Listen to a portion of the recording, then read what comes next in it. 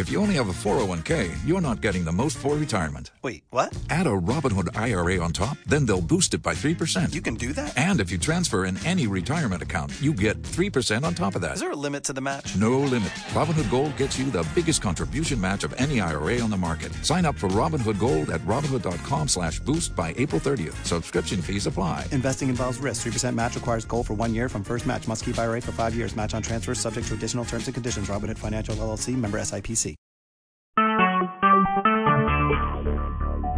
Talk shoes. Recorded live. So here we are, finishing off the Big Ten, delving into the Big 12, defending the honor of Christian Kirk, not intentionally, but sort of, I won't say inadvertently, but it shouldn't be necessary, quite frankly, but for some reason it's become necessary for reasons I'm not 100%, I don't 100% understand why it's gotten to this point, what he's done to deserve this. But the Big Ten, we sort of whipped through all the bad teams and made it to some of the decent teams. We really just had Michigan. Did we do Wisconsin before everything? I don't believe so. Yeah, I thought we left off there. Okay, so let's knock out Wisconsin. Actually, I think we did do Wisconsin. Yeah, I think that's where we did. Okay. Yeah, so, I think that's where we left off. So it's Michigan and Ohio State basically that are left. Right. Which makes sense. Those would be the ones that everyone talks about. So we saved them for last. Michigan is now the sexiest. I mean, it sort of sounds funny to say it, but they are the sexiest team in the Big Ten by far, and one of the sexiest teams in the country, Jim. I mean, kids who never would have considered Michigan, who are from nowhere close to the Midwest, with no particular ties to Michigan, have Michigan on their short list. Yeah. Kids from California, Florida, Texas. They got Jim Harbaugh, and they're going to Romagna, and getting the gelato and checking out the Coliseum, I'm on a doing all kinds of stuff. Yeah. I mean, he really has made it a destination school in a way that really no other school has been before. I mean, USC, and to a lesser extent, not so much because of, going to other places, but, just going to USC to some extent for kids from colder climes and things like that. And Miami, to some extent, they didn't get a lot of northern kids, but they occasionally would get a kid from New Jersey like Greg Olson, or some Minnesota kid like, they got a kid from Creighton-Durham Hall who was really good, and I can't remember what his name was now. But they got the occasional kid who was, it was almost like going to a foreign country if you're from Minnesota or New Jersey or whatever, you're going to Miami. But this is something different because it's not the campus itself. I mean, no offense to Michigan's campus, it's a fine campus, but it's not the campus itself. It's not even the football program's a great football program, but it's not just that. I mean, it's something beyond that. It's something beyond the tangible that is drawing young men from every part of the country to either go or at least strongly consider Michigan. Yeah, they're in fashion, Yes, there it is. That's sort of it in a nutshell.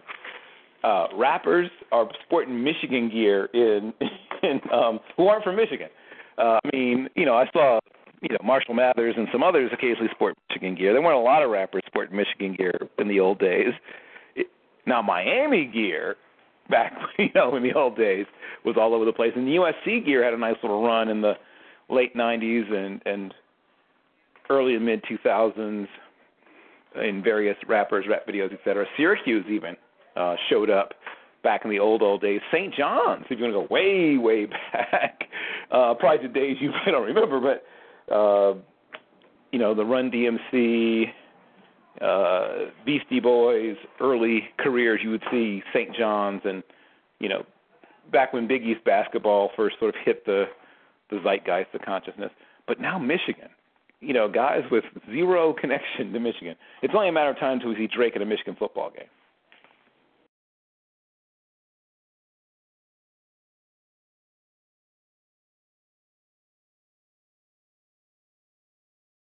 So what about the actual prospects, the team itself? In your opinion, right? Yeah, based on the work you do, who stands out to you and why?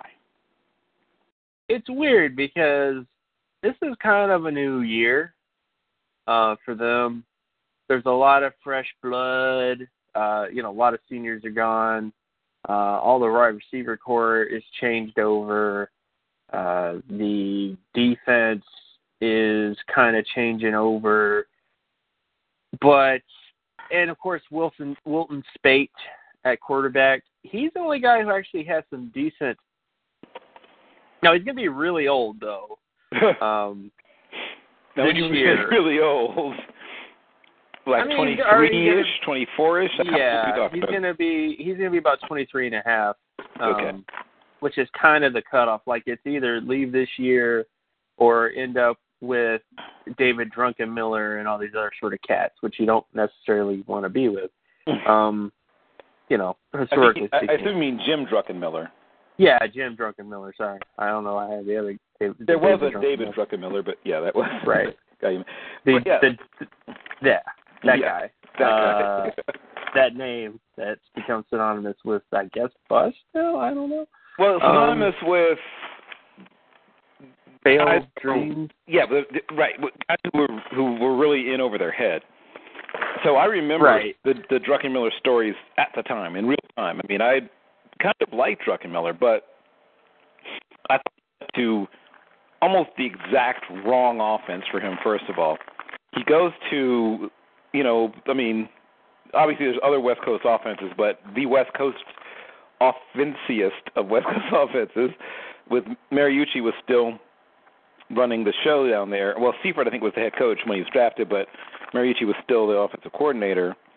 And, it was exactly what you thought it would be. You had this big, powerful, kind of slow-footed. He was it was just weird to me. Like, that? You're drafting that guy to possibly replace Steve? Steve Young had been forced to retire. They had drafted Giovanni Carmazzi shortly thereafter also. Like, they went through, after being amongst the best at figuring out, hey, here's the kind of quarterback we need to make this offense go. It's like he suddenly couldn't remember what kind of guy that was. It's like, they weren't doing the analytics at that point, I guess. I don't know. Because, Steve Young and Joe Montana had some pretty sweet analytics coming out. That's pretty good. Somebody was doing something right. And then you follow that up with, like I said, Jeff Garcia sort of saved their bacon by accident. Yeah. Right after, they draft Carmazzi and Druckenmiller, of all people. And then, Jeff Garcia is sort of hanging around the periphery of the stage. And it's sort of like, well, this guy fell off the stage. This guy's trapped under his horse.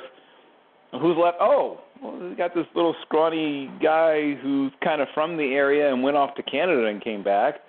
Let's see what he can do. Right. And the rest is history. The rest is with history. Garcia. Yeah. But Wilton Speight is he's the guy who high school production I'm still working on, because even his recruitment was a weird thing. Right. It was sort of, he was one of those recruits that I always say high school recruiting is kind of BS, because he was kind of nothing, and then Michigan had interest in him, and then all of a sudden he went from like a 2-star, or it wasn't Michigan, it was a bunch of teams, but like he was like nothing, and then all of a sudden he started getting interest from a bunch of teams, and then boom, he became like a 3-4-star, like overnight, just because there was interest in him. You know what I'm saying? So this little mousy library and science major who always wore sweaters and long skirts suddenly, goes like the mean girls pick on her. Then one of the less mean of the mean girls breaks away from the pack, teaches her how to wear makeup, takes off her glasses, lets her hair down, and puts her in a tube top and hot pants. It's like, wait a second. All of a sudden. The more classical, she's all right. Pygmalion's like the classic version of that. But that type of thing. Now, based on his high school stuff, I have his completion percentage. There's no interceptions. That's the thing about you high school people. Now, don't get me wrong. There are some quarterbacks at high school level who don't throw any interceptions. But there's a lot of times where they report the completion percentage, the touchdowns, and then they don't report the interceptions. So that's the only thing that's missing. from his profile, and he went to a high school that is kind of a, I don't want to say podunk, but, it's not as on the radar as other high schools, Like, it's not the data's not as readily available. So I'll have to do more homework on that. But it looks okay. His college production is fine. A big reason why his production is this high because he has about an 83 score in terms of college production, and that a big thing that helps him out is the strength of schedule because Michigan had one of the toughest strength of schedule last year, which with the college production score takes into account all the sort of stats plus the strength of schedule stuff because I just find that it helps to kind of, guys from lower level division do come out of that division, but the guys who were successful from lower level division usually produce at a certain level despite their strength of schedule. That's the real reason why it's there.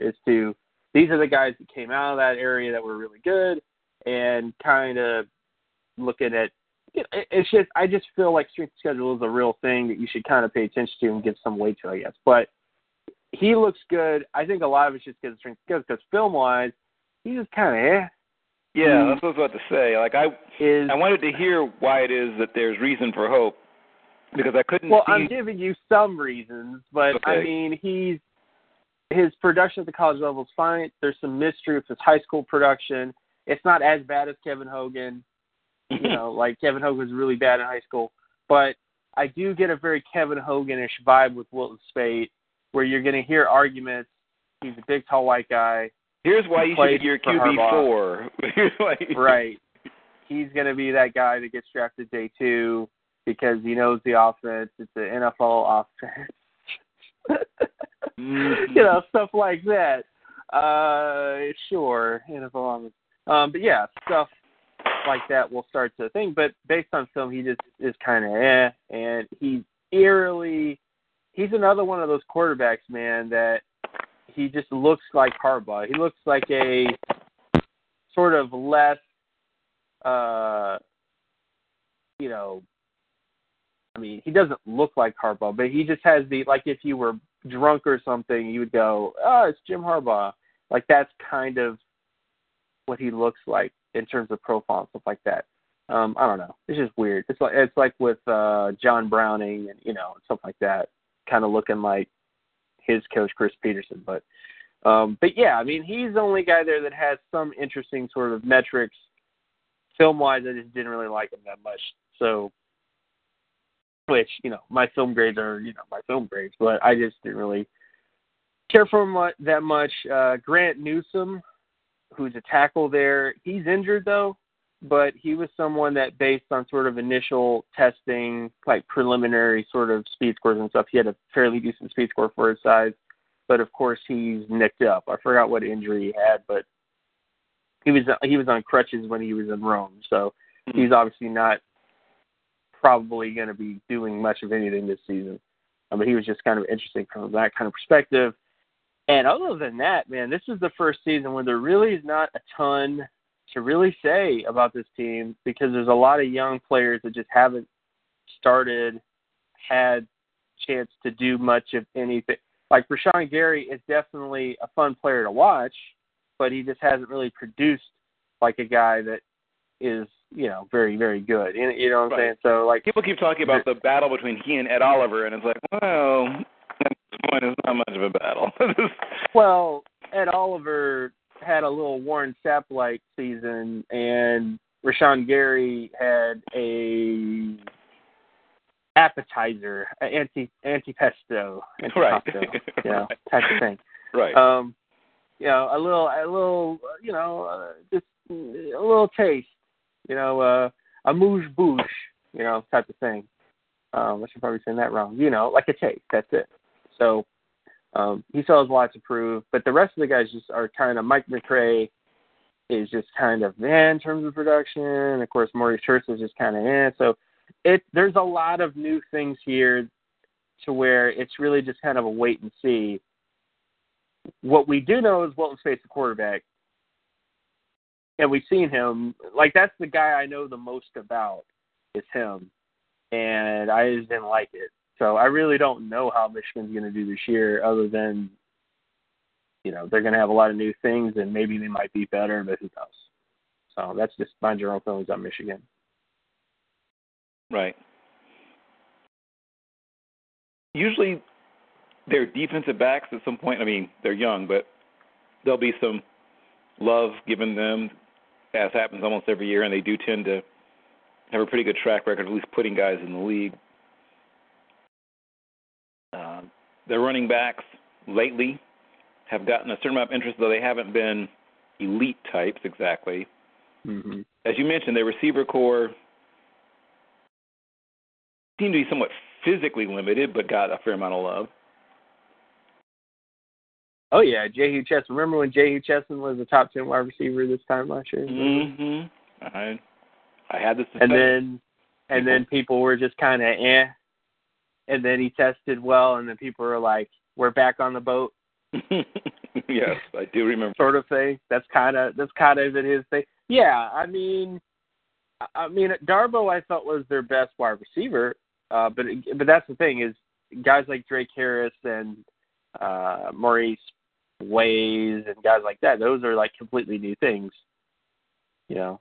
So I don't know. That's just my general thing. Like this is going to be a very much a Michigan starting to suffer from like what Ohio State suffered from, which is they get something cool and then they declare for the NFL really, really early, you know, because they're like, hey, I'm going to go get paid type of situation, I guess. But yeah, I mean, because they lost a lot, you know, Jabril Peppers is not there anymore, even though he probably should have stayed. You know, at least me, I felt like maybe he should have stayed, but he's gone. So, but yeah, that's the only issue I guess with Michigan is there's a lot of turnover. As a result, there's a lot of kind of question marks on the team. Okay. And then that brings us to the Ohio State University school down south. The other, I mean, it's funny, you know, the more things change, the more they stay the same. Now, once again, the two most charismatic coaches and the two most storied programs have pushed themselves back up into the firmament, you know, where everyone else is, I mean, I don't want to say everyone's playing for third, but it's kind of what's happened again. Everyone's playing for third who's not Michigan or Ohio State. It'll be interesting to see if somebody can do what Purdue did or some of their schools did where they had at least a little run where they were, you know, more than just a nuisance. So looking at Ohio State, which is, you know, kind of one of those sort of assembly line programs where it seems like there's somebody a lot like the guy that just left to replace the guy that just left, in some cases his younger brother, but walk me through the prospects and who excites you. Well, in terms of the prospects that I like Billy Price a little bit. He's the center there now because Ohio State is doing this thing where they have a guy who plays guard, and then they decide to move him to center. You know, they did that with the guy there last year. I forgot his name. He was a Vikings drafted. But yeah, Price is a mirror. He's not strong.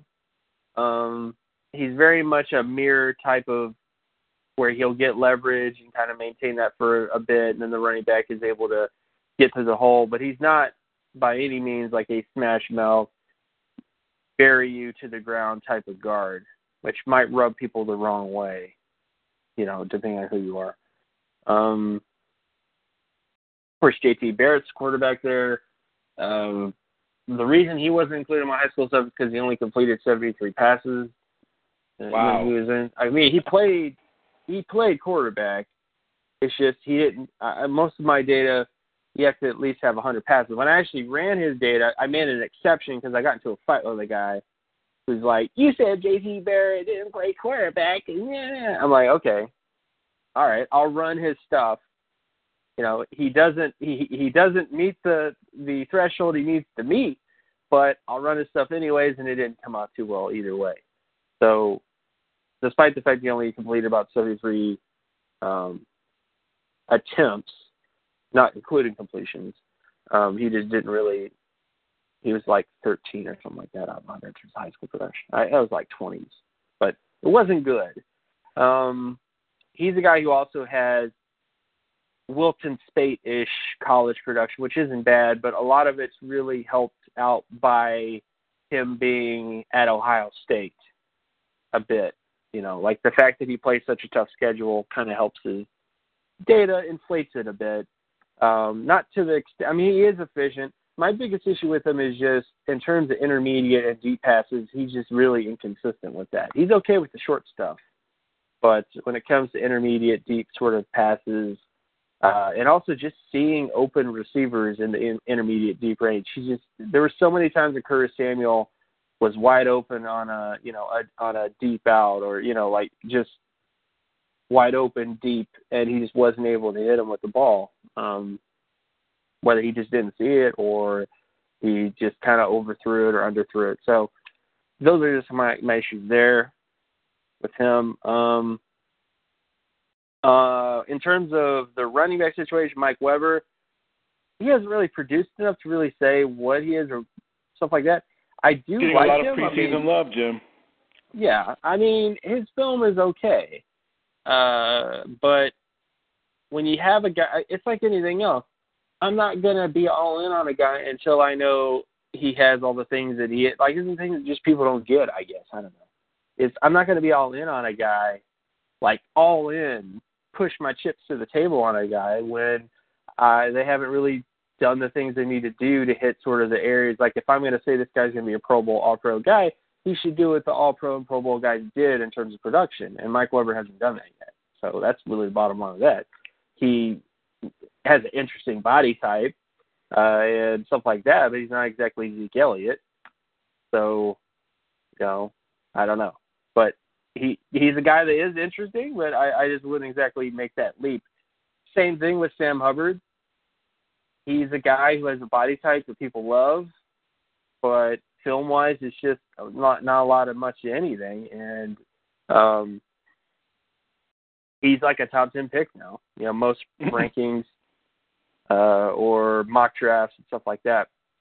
So I've gotten requests for mock drafts. I'm not saying I'm not going to do a mock draft this early. If people really want a mock draft, I'll give them a mock draft. But at the same time, I really don't want to do it. I really don't like mock drafts. Especially this time of year. Especially this time of year, I really don't want to do a mock draft because I lose either way. I lose with the guys who go, "You think my team is going to be terrible?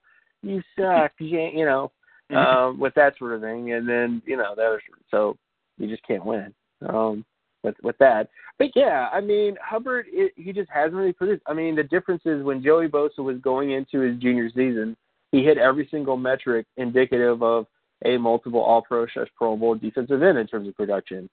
Sam Hubbard is hanging out with 33 out of 100, 22 out of 100, and I think, what was the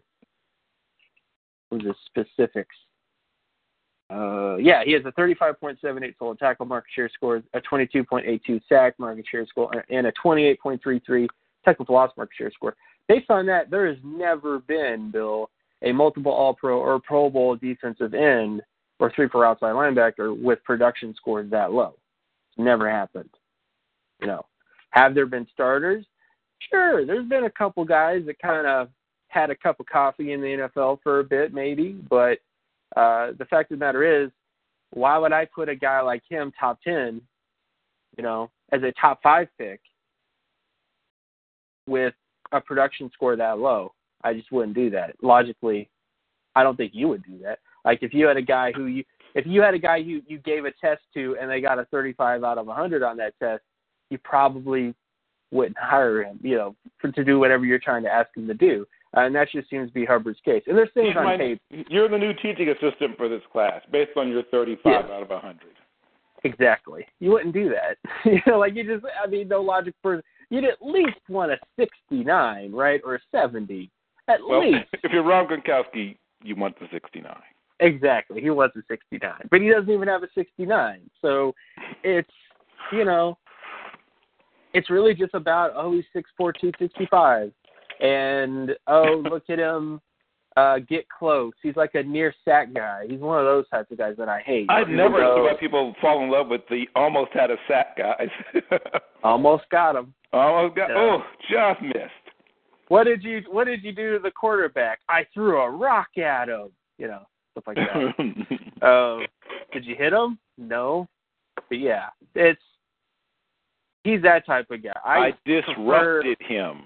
He briefly broke his concentration before scrambling slightly away and throwing a pass downfield. That was and then the whole pressures will eventually turn into sacks. And I'm just like, well, when will Oliver Verner's pressures turn into sacks? Well, I mean, I keep hearing this, but the guys that don't get sacks, I'm trying to think of the guys who consistently throughout college didn't get sacks, who suddenly turned into sack masters at the NFL level. I mean, you do this work. Who's the closest to that? A guy that couldn't quite get it done at the collegiate level, then in the NFL just the switch. I mean, Lorenzo Alexander I'm thinking of was a guy that was a non-sacker for the first 9 years of his NFL career, and then suddenly became a double-digit sack guy. But I can't remember what his college production was like. You probably would know. College production was fine. He was a D tackle-ish kind of guy. My memory may be wrong, but his production was fine. He just was a guy that most of his career, as you said, was mostly just sort of a backup reserve, rotational spot starter kind of guy, and then just has this freak, weirdish sort of season where he gets into this type of scheme and has really good. But yeah, I mean, I just don't like these types of guys, and he just seems to be everything that I hate about the sort of projection crowd, because they don't even realize they're doing it. They just kind of go, well, he's a defensive end at Ohio State, so he must be the next Joey Bosa. Which that's not how it works, guys. It just isn't like that. And I like Tyquan Lewis a little bit more. I like him just because he's stronger, better against the run. He's just better in terms of all that kind of stuff. But yeah, Hubbard is just a guy that I just think when you see a big body explode and you see him in space, you go, wow, he looks athletic, and then people just kind of go from there. But I just don't like his film. And then again, based on production, just hasn't really. I mean, and again, I'm not saying he missed a mark by 10 points. 33 out of 100. Sack market share is 20. Like I said, 22 out of 100. 22 out of 100. There's no excuse for that. None. If you're saying the guy's a top 5 pick and he barely, he has a below average overall sack score, But yeah.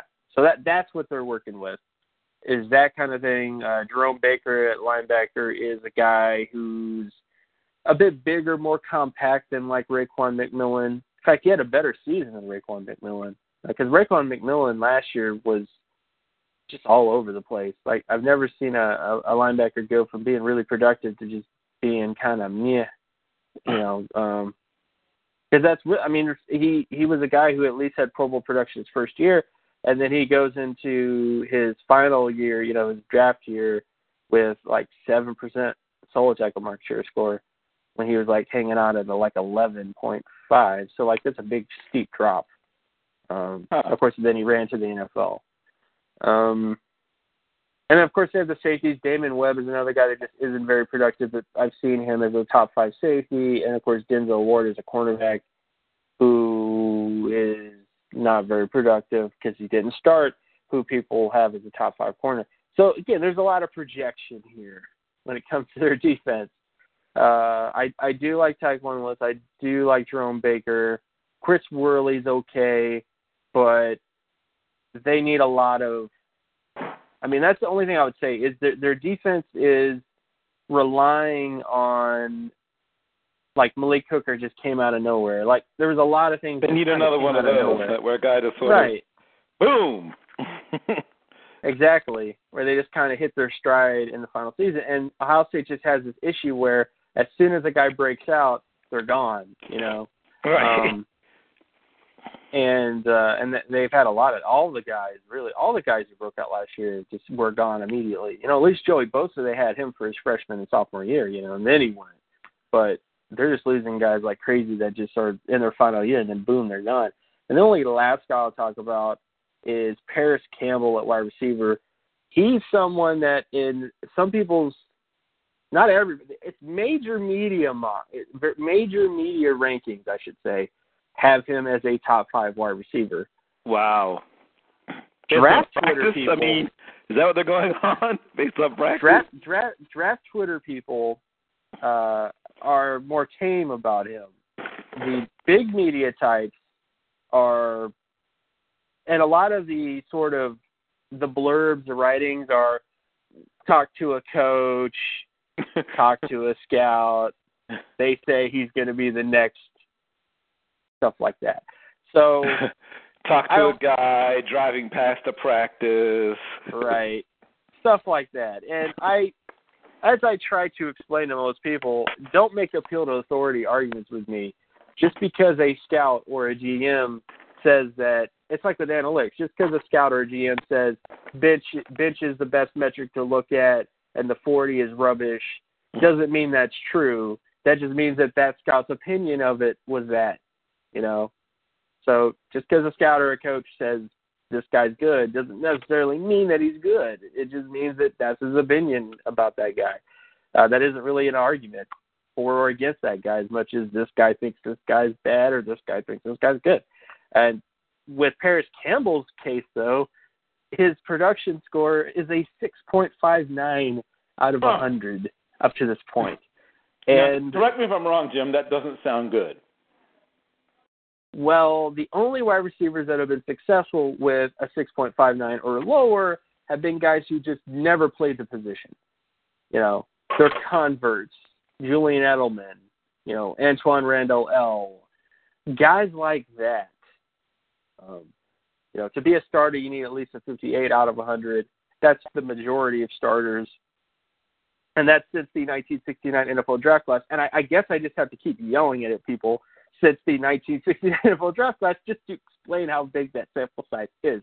Because I get a lot of people that, you know, well, what about this guy? What about that guy? He's in the sample. You know, like, everybody that you want to throw at me is in the sample. So unless you're trying to throw like Del Schaffner, you know. Right. Well, anybody from 1968 to you know, before 1969, you know, Gene Washington, all those guys are there. You know, like whoever you want to name from 1969 NFL draft class to now is in the sample. And the majority of them were at least 58 or higher when it comes to production, with a handful of guys, Edelman and, like I said, Antoine Randall. So it's not good. Paris Campbell is just not good. Now, again, he may be good this year. He may be a good wide receiver, but he just hasn't done enough on paper, let alone film, to say anything about him. You know, it's like I remember there was this one tight end from Kansas that people were kind of big on, and I went to a film of his, and he caught one pass, and that was it. I'm like, that's it? Like that's, you know, so that's Paris Campbell's film. It's one game where he catches a pass, and that's it. So it's just not enough to really, he's not even somebody I would consider a sleeper, because at least a sleeper, you have some things to point to. You know what I'm saying? Like you have something to point to.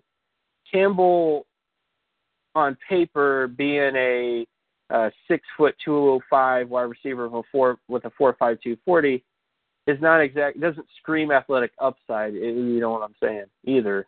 So, I mean, it's okay athleticism, but it's not like, oh, he ran 4.3 type of thing. You know, like it's not like that. So, yeah, that's the only last thing. It just annoys me about Ohio State, I guess, in terms of that sort of thing.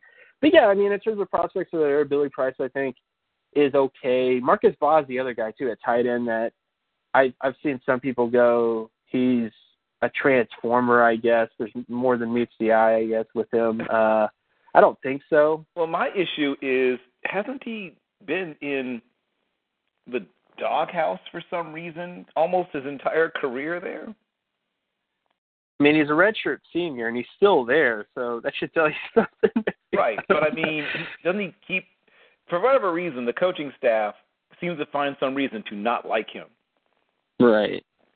I haven't heard anything like that. I just don't think he's a very dynamic tight end. You know, even the times where he's used as a pass catcher, he's just kind of average. You know, like he's not super fast. He's not super strong. As a blocker, he's kind of blasé too. So there's not a lot of things. He's like a less blocking-centric version of a guy like Dan Campbell. I don't know if you remember Dan Campbell as a player, but yeah, exactly. But he was a guy that didn't exactly set your world on fire until you saw him block. Yeah. You know, he actually got it done with the Giants and Cowboys, if I remember it correctly, with the two teams he played for, as the guy who'd come in short yards, goal line, whatever. And, you know, when you had Campbell and Witten, who were together for a while, or Shockey and Witten, you know, now we're talking, you know. Yeah. I mean, not Shockey and Witten. That would have been cool. But Shockey and Campbell. Right. If only. But Shockey and Campbell. Now you've got something. And every once in a while, they would, you know, in that goal line situation, he would slide off the guy who was blocking and to throw the ball to him, and people were like, exactly. You didn't see that coming. You really didn't see that coming because he just kind of numbed you to sleep, and then all of a sudden he gets he gets targeted all. And that's kind of like Marcus Baugh, but I just don't get the whole more than meets the eye narrative with him. There's been a lot of that. I just think that he's an Ohio State tight end, and he decided to say that because he's an Ohio State tight end. He's not even like Jeff Hireman either, you know, who's kind of like Mark Andrews-ish in terms of like the Oklahoma sort of tight end. Like I think he's more like Jeff Hireman than Marcus Baugh, but I just don't think there's much there in terms of him. And Jamarco Jones is the tackle there. I just don't really think he's that great either. He plays at Ohio State. That's about it. That's about where that ends, I guess, when it comes to him as a tackle. But I mean, Ohio State is another team that they're still Ohio State, but there's still a lot of like, what is this team going to be like? I don't know. I don't know what the identity of this team is. Is it Mike Weber? Maybe. But I just don't really know yet because there's a lot of guys left, obviously, and that's the big issue Ohio State has every year is they have all these guys that they have to turn over, and there just isn't a ton of continuity there right now.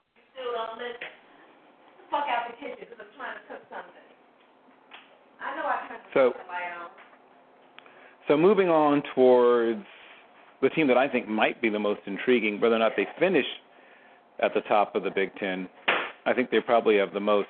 They may have the most NFL talent. We'll see. But Penn State, obviously, you know, was sort of a surprise team last year. They won't be a surprise to anybody this year. Take me through the prospects that most intrigue you and why.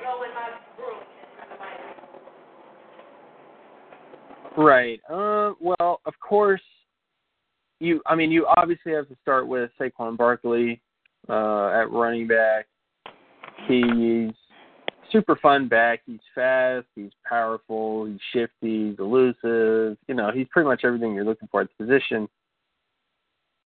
His blocking isn't really there yet in terms of pass protection, but I just think he's going to be, like every year, whenever running back gets that criticism, they'll have a game where they showcase their blocking, like sort of scout film, like the very first game of the year or the first national televised game, they'll highlight how much they've improved in their blocking and stuff like that. So I'm not saying that that's going to happen 100%, but every year whenever a running back gets that criticism, the team tries to showcase, hey, he's gotten better, you know, stuff like that.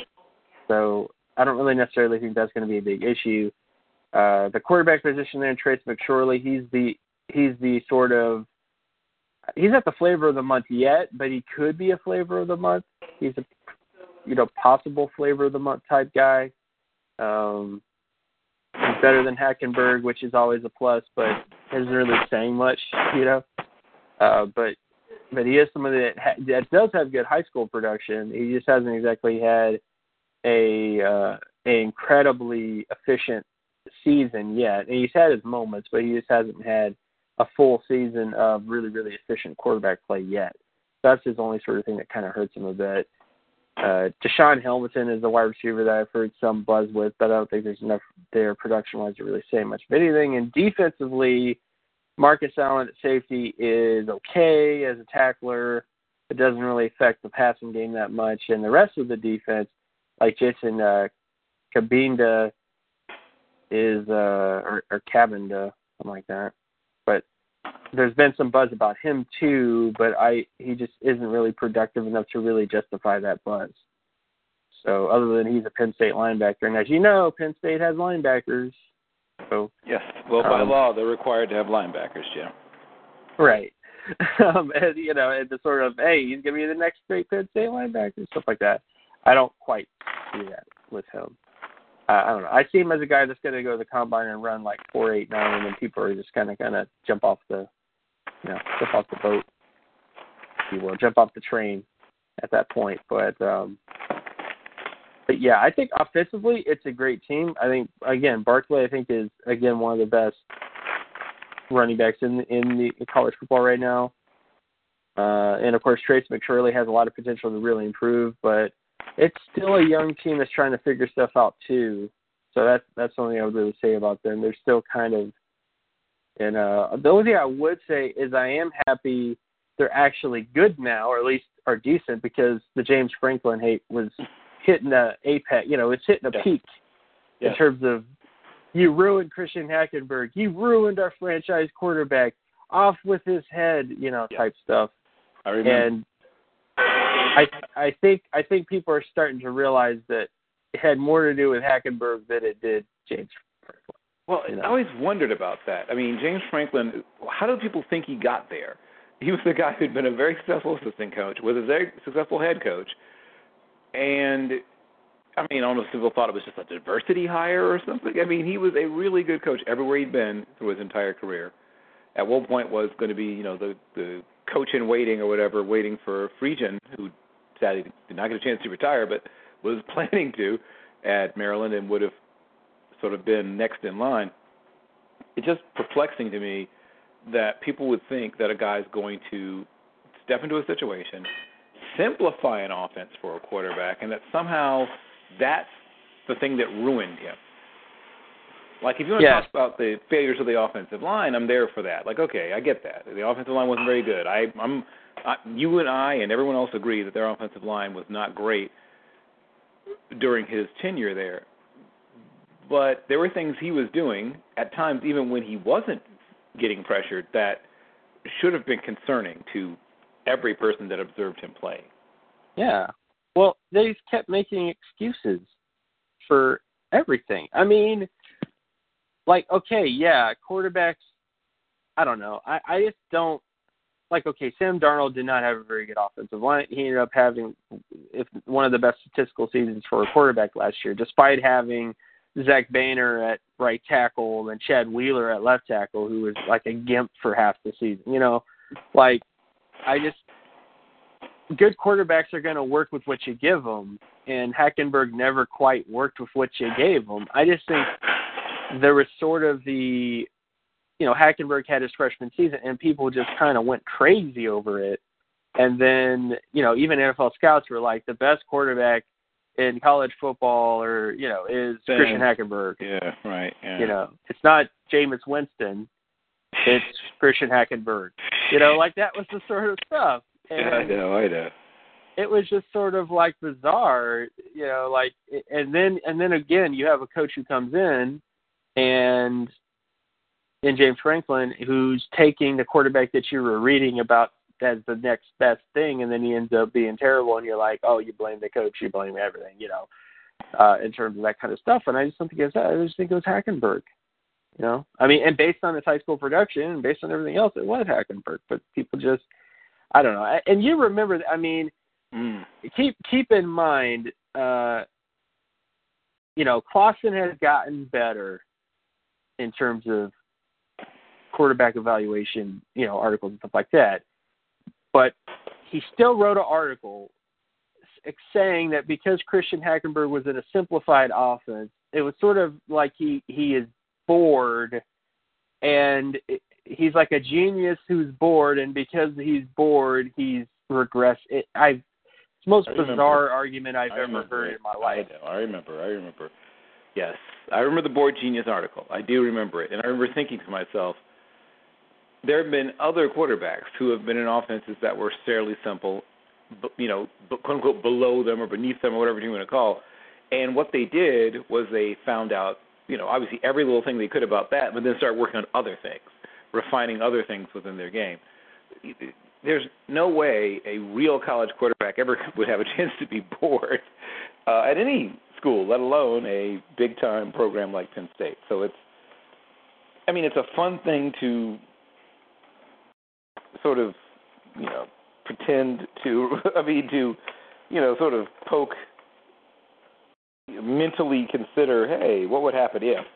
But it just doesn't stand up to any sort of test of anything. It doesn't stand up. It doesn't stand up. It doesn't.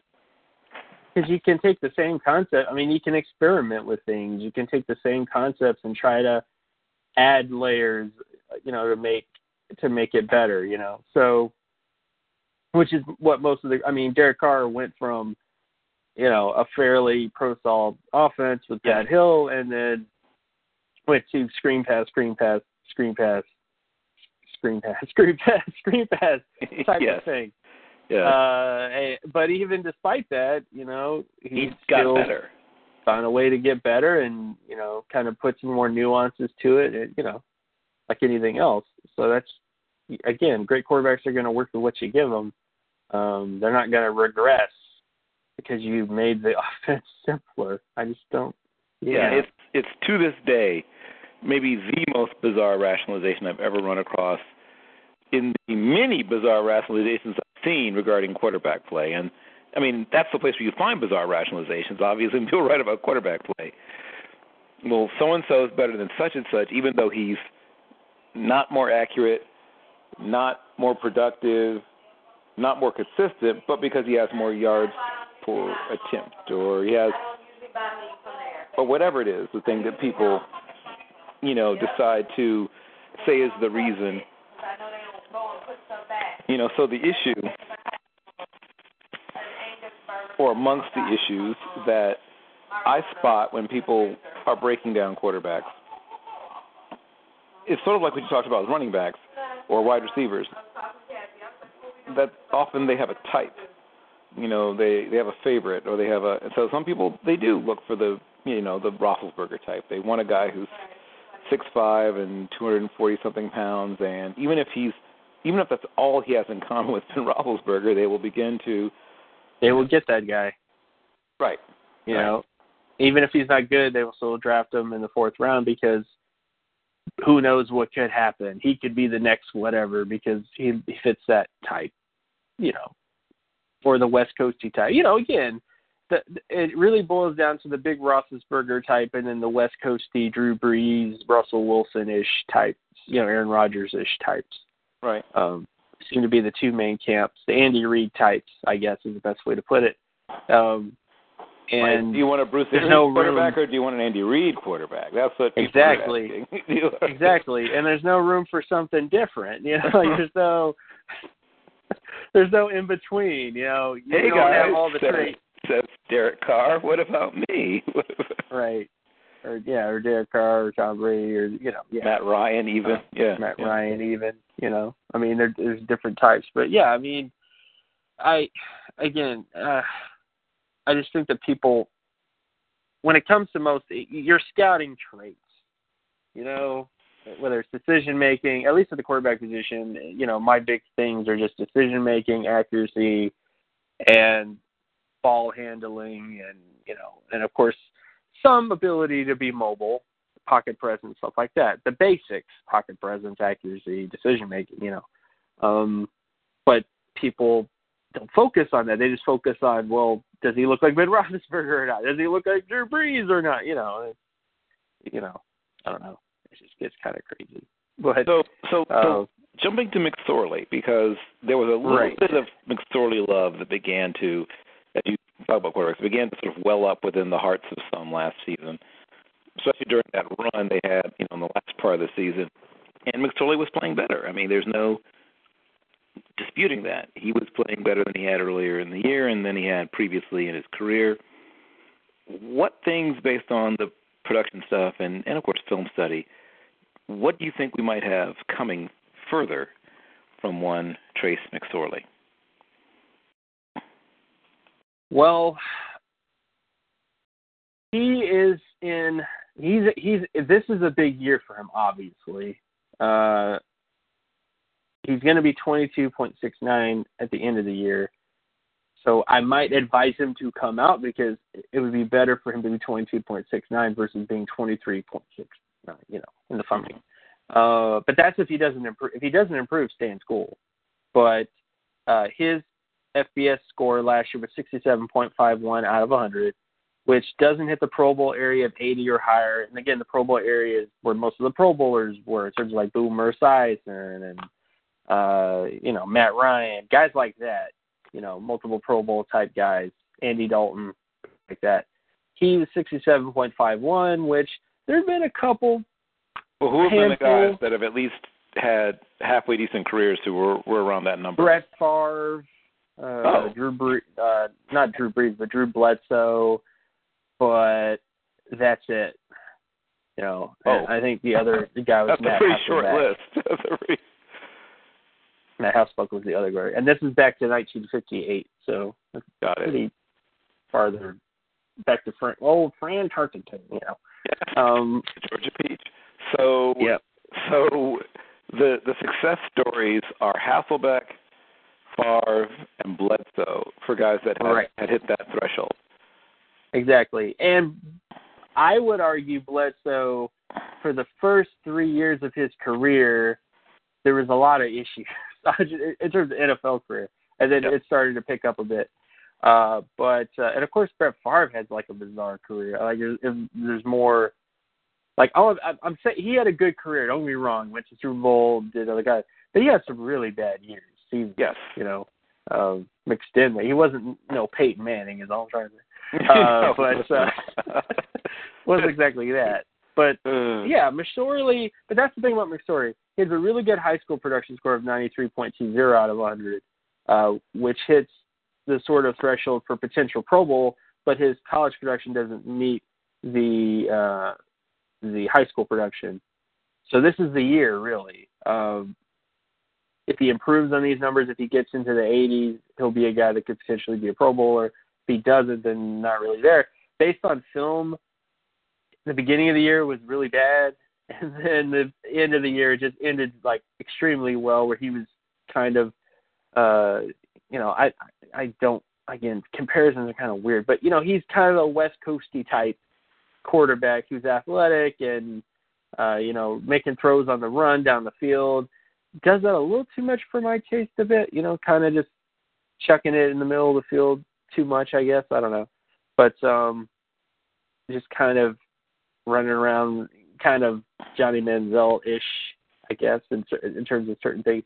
But he does at least show some decent ability to, hit short passes well, which was something Chris Hackenberg was terrible at. Yes, it was. Hit short passes well. And intermediate is kind of decent. And can hit some deep passes, too, when he gets into a rhythm. But I would just say those are just kind of the main knocks. And arm strength, I mean, he doesn't have the biggest arm ever, but I just feel like he throws a fairly catchable, accurate ball. It's just at the very beginning of the year, because that's the big thing. The biggest thing that hurt his score really was the beginning of the year. It was bad, and then his first 3 games, I was thinking, really, how did this guy win the job? And then he just slowly but surely got better. In the next 3 games, games 4 through 6, like, okay, I could see him becoming a decent game manager type. And then games, 7 through 11, he was like, kind of a sleeper, a little more to him than I thought. And then, the championship game and Rose Bowl, it wasn't consistent, but once again, people are attracted to flashes, and he would have 3 or 4 flash-type plays. There was a rather, I mean, you could maybe attribute it to Godwin, but people raved about, one of the throws he made during the Rose Bowl game, and it was a good throw, and it was probably even better catch, but it was a high difficulty throw, and he seems to like high difficulty throws, maybe a little. I think that's what you're alluding to with the Favre thing, maybe a little more than he should. Exactly. Which, again, people get into this, and that's the other thing too, Bill. People seem to, the high variance quarterbacks you're a great quarterback even if you're high variance.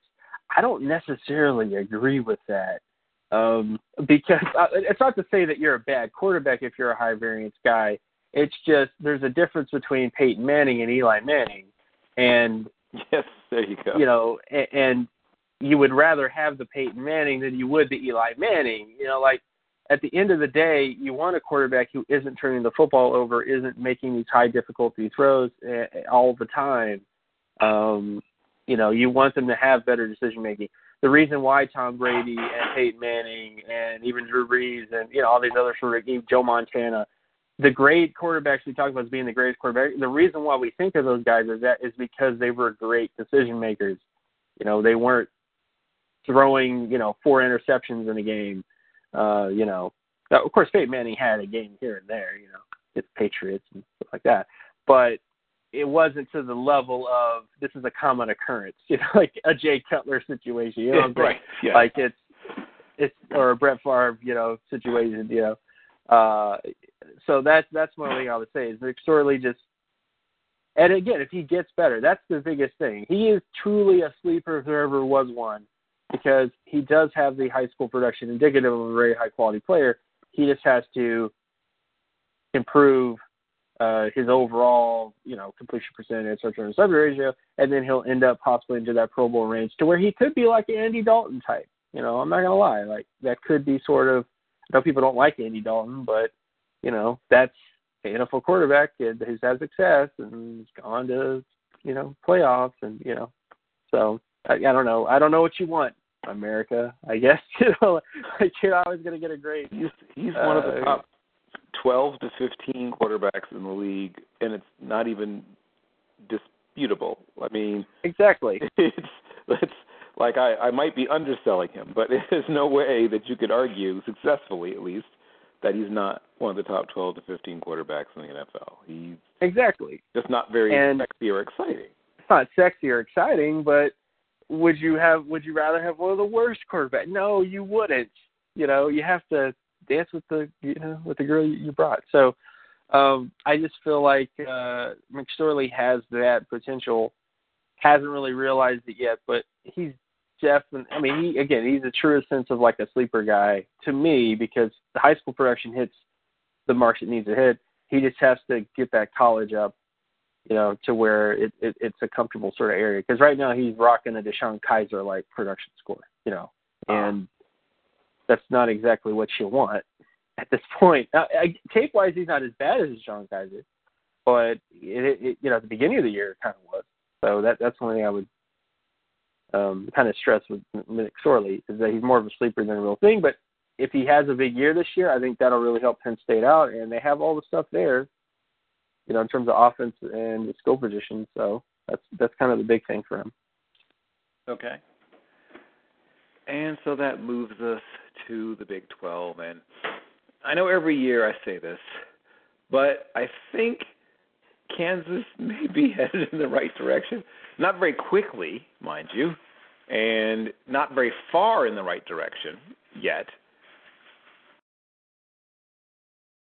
I know it doesn't sound like much, but I think 3 wins might be in the cards for Kansas, which, because they're Kansas, is something to be somewhat excited about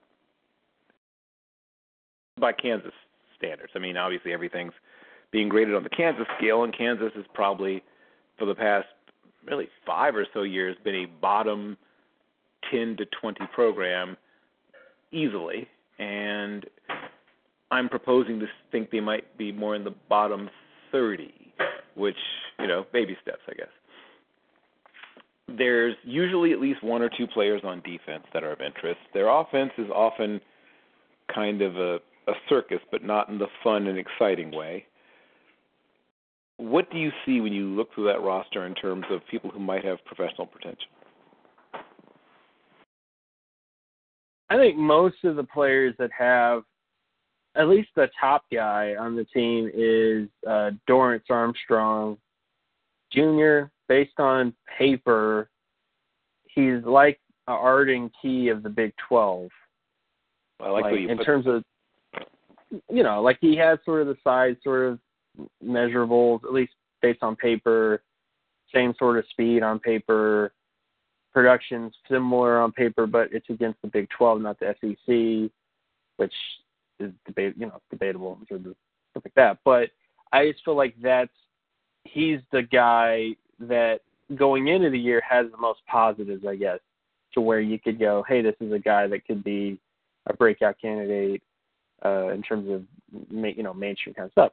Based on film, I didn't see a lot of Kansas last year with some good reason. It was Kansas, and most of the guys that I wanted to see, they were injured. Leave it out. Like a lot of the players I was going to actually watch, I was like 5 minutes into the film, and I'm like, oh, they're injured. You know what? I want to. You know what? I was gonna watch Kansas, but I'm gonna watch some Patrick Mahomes over here. Like it was sort of like that. Like I'll watch some of this here. Like I don't know, but that was just sort of a mentality with them last year. Because there was one year where I watched a good bit of Kansas, like 6 games worth of Kansas. Right. It was 2 years ago. We had a lot of discussion about Kansas, especially some of their defensive backs, and they had a good defensive backfield. They often have good, if underrated, defensive backs. And if that's you, Ken Beck, hi, Ken. If you decide to chime in, it's always good to have you. If it's not you, Ken, good to have whoever that is. And if you wanted to have input or throw out a question or whatever it is, feel free to do so. If you just want to listen, you're also free to do that. So Kansas, we always talk about it, and we always, like I said, it's kind of a common refrain. Kansas, could they be better this year? Question mark. And, of course, better is a relative term, as we just said before. Now, you made an interesting comparison, you drew an interesting, sort of relationship between he and Arden Key. When you break the two down, what are the things that are similar and what things might be different between the two? As you said, obviously, being at Kansas is probably the biggest difference, but other than that, what are the things that are similar and different between those two prospects? I think the main similarities is size-wise. They're tall, they're kind of lengthy. They have a certain amount of length. They are fast for their size. In a way, they're not super fast, but they at least have some amount of speed. And their best sort of qualities in terms of pass rush ability is the speed rush, if you will. The big difference between the two, I would say, is Armstrong is not quite as refined as Arden Key to a certain extent in terms of like having a secondary move all the time that's effective. Because there's definitely guys, because that's the big thing I try to harp on guys who try to evaluate edge guys, is just because a guy has a spin move doesn't mean that it was an effective spin move. Just because a guy has a bull rush doesn't mean it was an effective bull rush. Like, at the end of the day, you want guys who have pass rush moves that actually work to get the passer, to get the quarterback, to create a pressure. And sometimes you have guys who attempt something and you go, oh, he can do a spin move when it's not an effective move. And that's the only thing I would say is the only real difference between the two is I just think Key is a little bit better against the run and has sort of, he's not the most refined. I mean, Key is not exactly the most refined pass rusher ever, but I feel like he's a little bit more refined in terms of secondary moves and stuff like that versus Armstrong. But they are similar just in terms of body type and having speed rush as kind of their go-to sort of move and in that kind of way. So that's and of course similarities in terms of like length and stuff like that. Because these are both guys that are like 6'4", 6'5" ish. Who have that kind of size on film. Long arms, probably. Yeah, long arms. 6'8", 6'9" wingspan or something, yeah.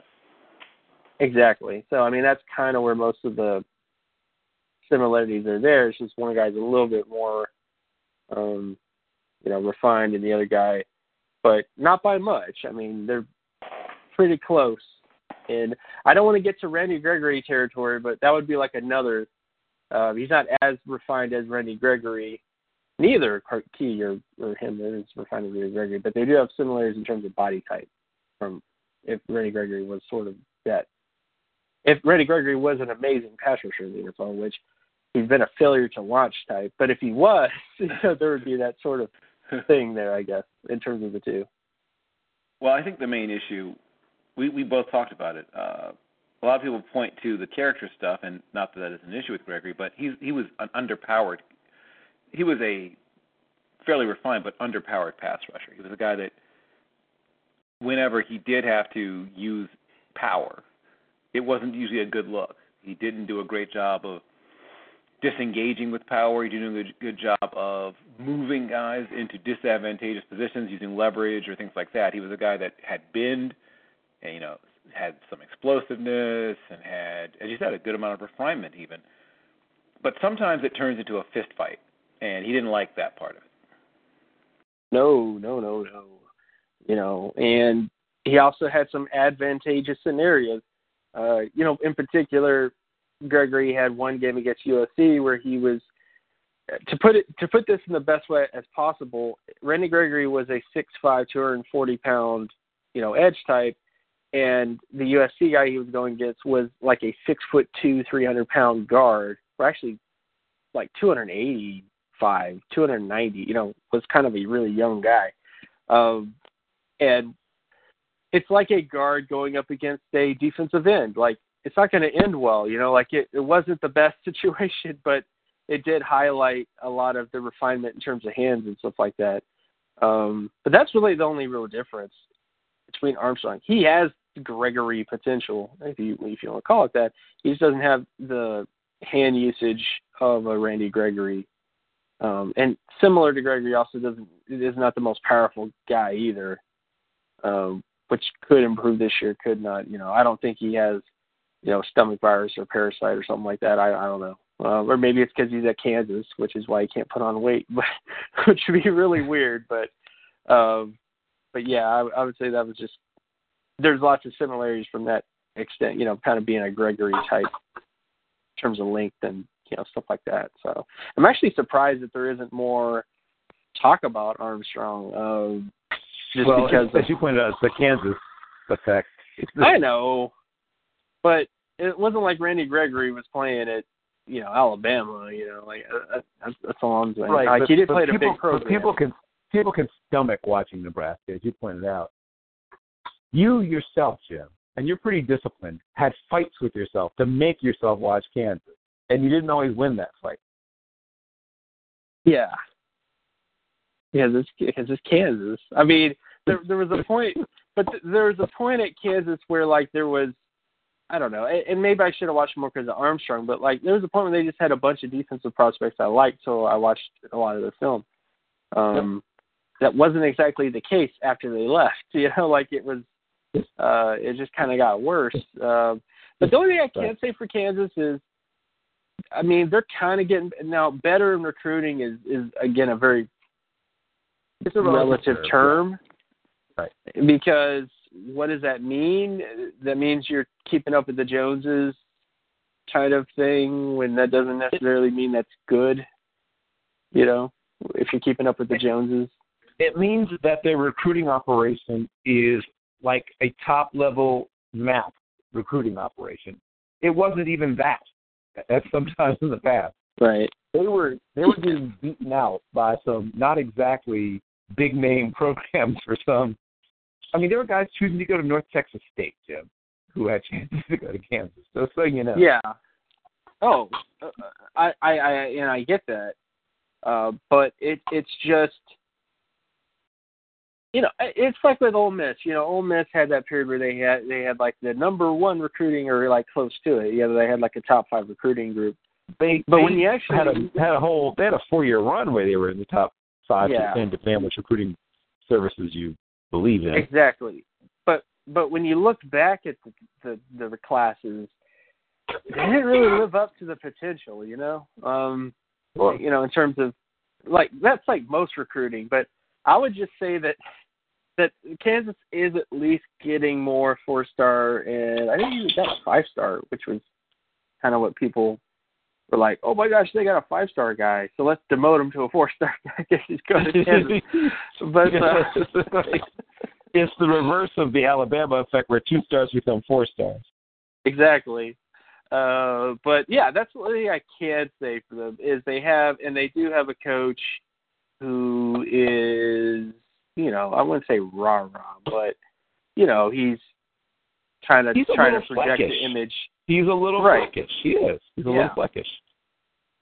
Yeah, he's trying to project that kind of image that, we're not the same Kansas anymore, type of thing.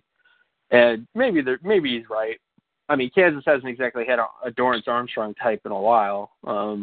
So they're right from that aspect. But they still don't have a name that won't mean much to you, but the last one I can remember, well before your birth, I guess. So that's what it would come to mind. It's been quite a minute. It's been, what year would that have been? Probably in the late 70s, I think. That'd be one of those fun things, like who's the leader, like certain programs, the history of their school, at Alabama, the history of the guy who leads tackles for losses, it's a name you're going to know, if it's at LSU. I'm wondering who the guys who lead and things like sacks and tackles for loss and Kansas. They're probably names I'll know, but they probably weren't guys that became superstars, is what I'm guessing.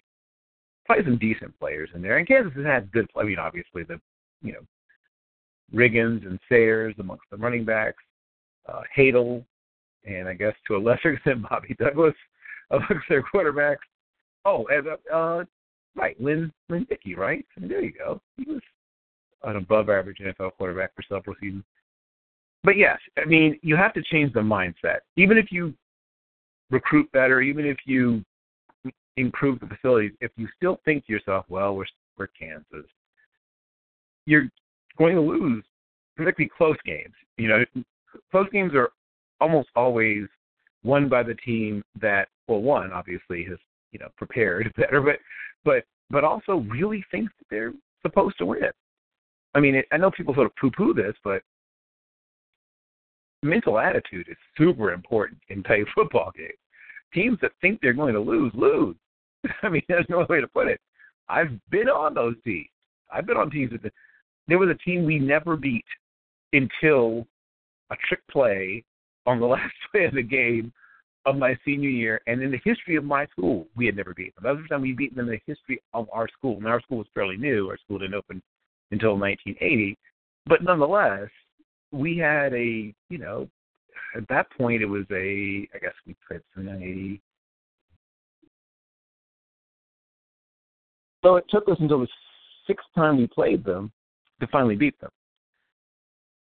And yes, there was a we can't beat these guys thing in our minds, to be perfectly honest, until we really prepared, we really practiced, we had a few exotics that we could have gone with, and I think the coaches, I think our coaches outcoached their coaches. I think some of our players had the games whatever, it doesn't matter. The point is that I know people laughed at PJ Fleck, but John Wooden was laughed at first, too, people. At first. Now, in a couple of years, he stopped laughing.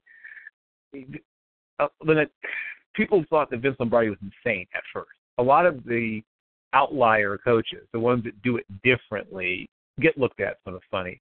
Joe Tiller, if he hadn't won pretty close to right away at Purdue, when I say close to, I think he went 3-8 the first year, but they got good right after that. But if that hadn't happened very, very quickly, when he came and, brought what he himself laughingly called Tommy Ball to Purdue, if he hadn't had success very, very quickly, that would have been it. When you go the other way, when you outlie, when you go away from the crowd, you'd better do something and do it reasonably quickly. But I'm saying that you do have to burn, to some extent, the memory, or what you would call it, the identity. The whole sort of identity and, getting over the hump mentally.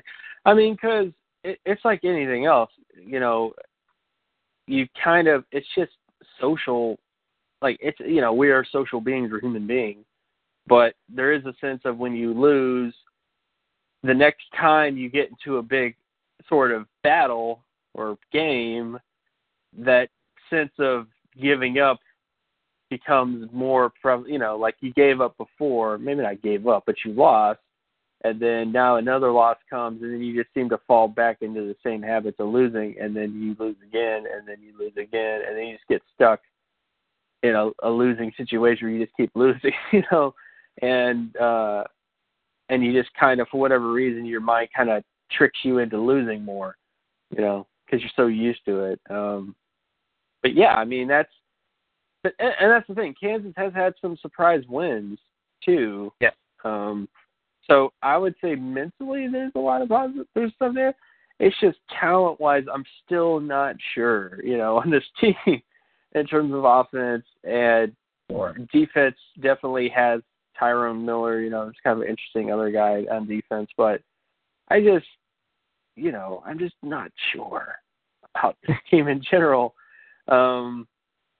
But they at least mentally may be on the right track. But then again, if they keep losing, that's the sort of thing, is that they keep losing, then, who knows what happens. But yeah, I would say that, and that's the thing too, is Kansas is like any team. You don't want to see a team just be utterly terrible for a long time. And I just hope this is a complete sadist. Yeah, I agree. Right. And that's the only one thing I hope about Kansas is they do get better and stop being Kansas. And so far, they're working towards it. They're not quite there, but I do think they might be closer now than they were, 3 years ago, 4 years ago, But yeah, well, I mean, we'll see. But defensively, I do think that they do have some interesting stuff. Just offensively, a lot of the guys I tried to watch on offense again were injured, so all the kids I was going to watch them, they were not healthy. So it was just kind of throw my hands up in the air, going, "Well, I tried. I attempted to do this. I tried." No, I certainly understand that, but it's a challenge, and it's a challenge for them. In fact, if it's a challenge for them and they're part of it, they're inside of it to believe, it's going to be a challenge for us to believe. Like, I'm going to believe. I'm going to buy into Kansas. I'm going to watch more Kansas. I'm going to believe that there's something worth watching when I watch Kansas. That's an investment that they have to get their fan base to make. It's an investment they have to get their players to make in themselves, and hey, we're not going to be terrible. I mean, how we would put it, this is going to be a better program in every way, shape, and form. We are going to improve. We are going to, every game, we're going to fight like hell. Every game, people are going to leave here with a limp, all that good stuff. We're going to make life a living hell, whatever it is, people are going to hate to play us, which has not been, frankly, the experience in the past. And if they can set, reasonable goals and actually achieve them, no coach will say we're trying to win 3 games, but let's say they do win, or hey, they win 4 games even. I mean, that's, if you're Kansas, like, look at that. It's like I said, you may not want to get too cocky, having won 4 games, but it's the kind of thing that makes you think you made the right decision in hiring that coach. There's enough there, if you manage to get 4 victories, to say, we did find the right guy. He is going to improve the depth and quality of talent, and we're going to soon win more games than that. So, okay. Like I said, I think Kansas might have 3 in the cards, which would be, kind of exciting news for them. And one of the places, you talk about surprise victories, a school that for a long time you could count on for at least one surprise win every year, that the good Lord sent, was Iowa State for a very long time. At some point, it seemed, almost every year you could imagine, at some point, Iowa State was going to knock somebody off. They're going to knock off Texas, they're going to knock off Texas Tech, or they're going to knock off, somebody that you didn't assume. Obviously Kansas was sort of the only sort of sure thing in terms of victories on their conference schedule, and who knows, maybe that will change. But Iowa State, Kansas State's kind of become that Iowa State team to a certain extent, where Kansas State they'd have a game where they would knock off somebody that people wouldn't expect, to knock off, versus Iowa State. at least right now. I mean, that seems to be sort of. I think back in the Rolodex of like maybe 3 years ago, we were having a conversation about how Iowa State and Iowa, like two programs going in different directions, I think was sort of the thing, and Yep. Iowa was going back and Iowa State was coming up, and it's just, yeah. So Right, those trajectories did not continue. Yeah. Yeah, I don't know. It would be nice to see. That's one of those programs that it would be nice to see them. I mean, obviously 6-6 is a big deal there. You know, whenever, you know, hey, woo, yeah. And I used to watch a fair amount of them. I mean, especially in the like Seneca Wallace days, they were fun to watch. I will never forget watching Des Bryant struggle against Leonard Johnson. Leonard Johnson gave him the flux with his 4.7 speed and being about 5'9", 170-something pounds. But ask him about the toughest game, the toughest matchup he ever had in his entire collegiate career. I'll be shocked he doesn't bring that guy up, because he really gave Dez a hard time at the office. I think Dez finished like 3 catches or for like 20-something, 30-something yards. He really, you know, and he knew what Dez liked to do. He was right in Dez's face, despite the fact that, you know, like I said, he gave up all this size and all this speed. He was right in Dez's face, hip pocket, whatever, almost the entire game. Now, they do have an exciting young coach, right? Matt Campbell is one of those guys that, you know, from the moment if you know about the coaching profession, the moment you first spotted him, you thought, okay, yeah, this guy's going to do some things. 3-9 in the first year, not mind-boggling, but this is a program that some people think might go 500. Now, I don't know if that's, you know, quite fair, but this is a program that from 90 to 93 won either 3 or 4 games every year in that stretch. And then from 2001 to 2005, they won 7 games 4 times in a 5-year period, which, frankly, at Iowa State's getting it done. And then, unfortunately, from 2013 onward, went 3-9, 2-10, 3-9, and 3-9. So they did have a heyday. You need to go back to Earl Bruce and his pre-Ohio State days to find it, but they were a contender, a legitimate contender, since, you know, in those times. And then since then, you know, they've been, you know, not great. Now, but once again, Earl Bruce was given time. Earl Bruce won 4 games in his first 3 seasons, and then 8 in each of the next 3, which is, like I said, getting it done. But now they have a new, you know, no Sherman, how said. Alan Lazard is an interesting receiver that doesn't get a lot of. You're talking about people who don't get a lot of love. He doesn't get a lot of love. They have Mike Warren and David Montgomery in the backfield, who each have at times, once again, you know, just flashes or, you know, some good runs, but, you know, obviously nothing consistent, nothing too substantial. But they're a team that gave, you know, Texas Tech a tough time. They almost beat Baylor. They led Oklahoma State by 10 in the fourth quarter. They played Oklahoma very close in a 10-point loss. And in a dramatic, you know, come-from-behind loss, but, you know, made it very close at least, gave Kansas State all they wanted. And once Jacob Park took over the quarterback position in the last 5 games, they averaged 33 points per game and 6.9 yards per game. I mean, per play. So there were some things there. Now, the last time they were a ranked team, you have to go back to the Seneca Wallace days, 2002. They reached the 9th spot in the poll before cratering. They were at 1.7-1 and then lost 6 of their last 7 games, or something like that. Yeah, so they ended up 7-7. And if you want to go back to 81, they actually at one point were ranked 11th and ended up 5-5-1 that year.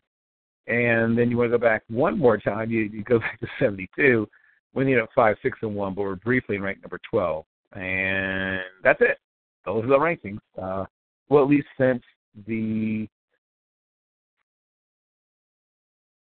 the last 50 years, they've been ranked 3 times. But yes, so take me through the roster and take me through that team and a lot of optimism surrounding it. Do you think the Cyclones are correct in that feeling of optimism, or are they listening past the graveyard? It's tough to say. I mean, I like Matt Campbell. I liked what he did at Toledo in terms of, the talent that was there and the offense and everything else like that. The team he inherited is interesting. I mean, on offense, I think everybody mostly talks about Alan Lazard, who I like, but he gives off a very Jaron Kreiner vibe. Yes, I don't know if that's the best way to explain it. But, he's definitely explosive. He can break tackles, but he's not super fast. And he's not, super flexible. And his routes are kind of okay. And production-wise, he hasn't exactly hit Pro Bowl or All-Pro thresholds in terms of his market share production yet. And, again, I know people are going to go, well, he's at Iowa State. And I would say that's even more of a reason as to why he hasn't hit market share production. He's at Iowa State. Right. There's not a lot of competition to produce. Yeah. Exactly. You would expect a guy to kind of, and it's not to say his production is terrible. It's starter level. It's just for a guy that's gotten as much, I don't want to say publicity, but there's sort of the camps of he's secretly a top 5 wide receiver that you don't even know type of stuff. I don't quite see that. Right, the best receiver you've never heard of kind of articles, yes. Yeah. Right. I just don't think he quite has the film or the stuff on paper to really say that. Is he a decent wide receiver? Yeah. But I do get a very Jaron Kreiner feel with him. And Jaron Kreiner is the type of wide receiver type that comes out a lot. Like Dwayne Jarrett is kind of like that type. What's another? Devin Funchess is another one of those types of guys. Sure, they're explosive and somewhat powerful, but they're just not super fast, not super flexible. And it really limits you as a route runner to where you just have to either work on your technique to the point that despite the fact that you're not very flexible, you just work to get to the point where your routes are fairly good, or you just never really improve because you don't just put enough time to kind of overcome some of the sort of limitations. Like it's easy to do the things that Antonio Brown and Odell Beckham Jr. do when they have the type of flexibility that they have. It's easier, I should say, to kind of refine some of the things. But when you're not quite that flexible, it does get a little bit more difficult, a lot more refinement, a lot more time. Because there's been guys who have improved, but that's the only thing I would really say is I think Lazard just kind of lacks. He's definitely explosive, but not quite super fast, super flexible. And as a result, he might get pigeonholed a bit as just the big possession receiver type. And then a lot of those guys just kind of fall by the wayside just because they don't bring anything. How different is he from a guy like Cooper Kupp? Cooper Kupp? Well, Cooper Kupp is super flexible. That's he's more of a slot kind of guy.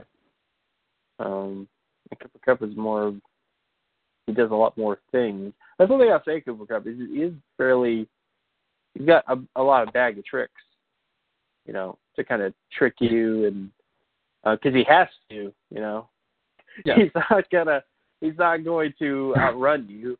He's not exactly going to drag you in his wake.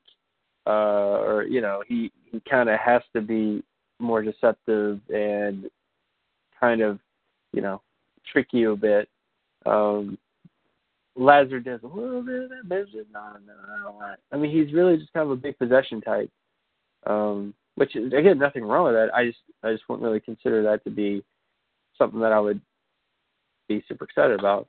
And I was happy that he came back to school, though, because there was, people pushing for him to come out last year, and which he didn't listen to those people, so that's a good thing. But, yeah, on offense, he's kind of the main guy that I saw a ton of, at least a decent amount of last year. On defense, It's kind of a mess, but they do. I mean, Cotton Moya, the free safety, is kind of a fun guy. He's a pretty short safety, but I don't carry that bias against short safeties. I think short safeties are people too. But I think there's some positives there. Brian Peavy at cornerback has gotten a little bit better, but isn't quite that great of a quarterback to be like super excited about, but he has done at least enough on paper and on film to kind of keep him in mind. But yeah, there just isn't really a ton of stuff right now to really point to at Iowa State, other than Lazard and a couple of their DBs. But I would say Lazard's probably the highest sort of prospect there right now. And I think he's more so like a day 3 kind of wide receiver right now. At least that's if the draft happened today, I would see him more as like a day 3 kind of guy.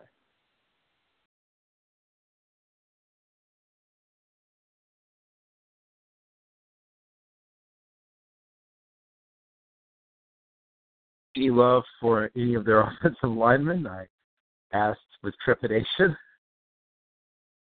Oh, offensive linemen. I mean, do you have somebody? I mean, I can't really remember anybody on their offensive line. All right, then. What, do you have anybody on the offensive line? I mean, there's guys who I've seen. I want to say that I don't want to praise someone for not giving up or whatever. But when I watch bad teams, right, I like to watch when they're getting their skulls kicked in or whatever. Who's the guy or who are the guys that keep going after it? Who are the guys that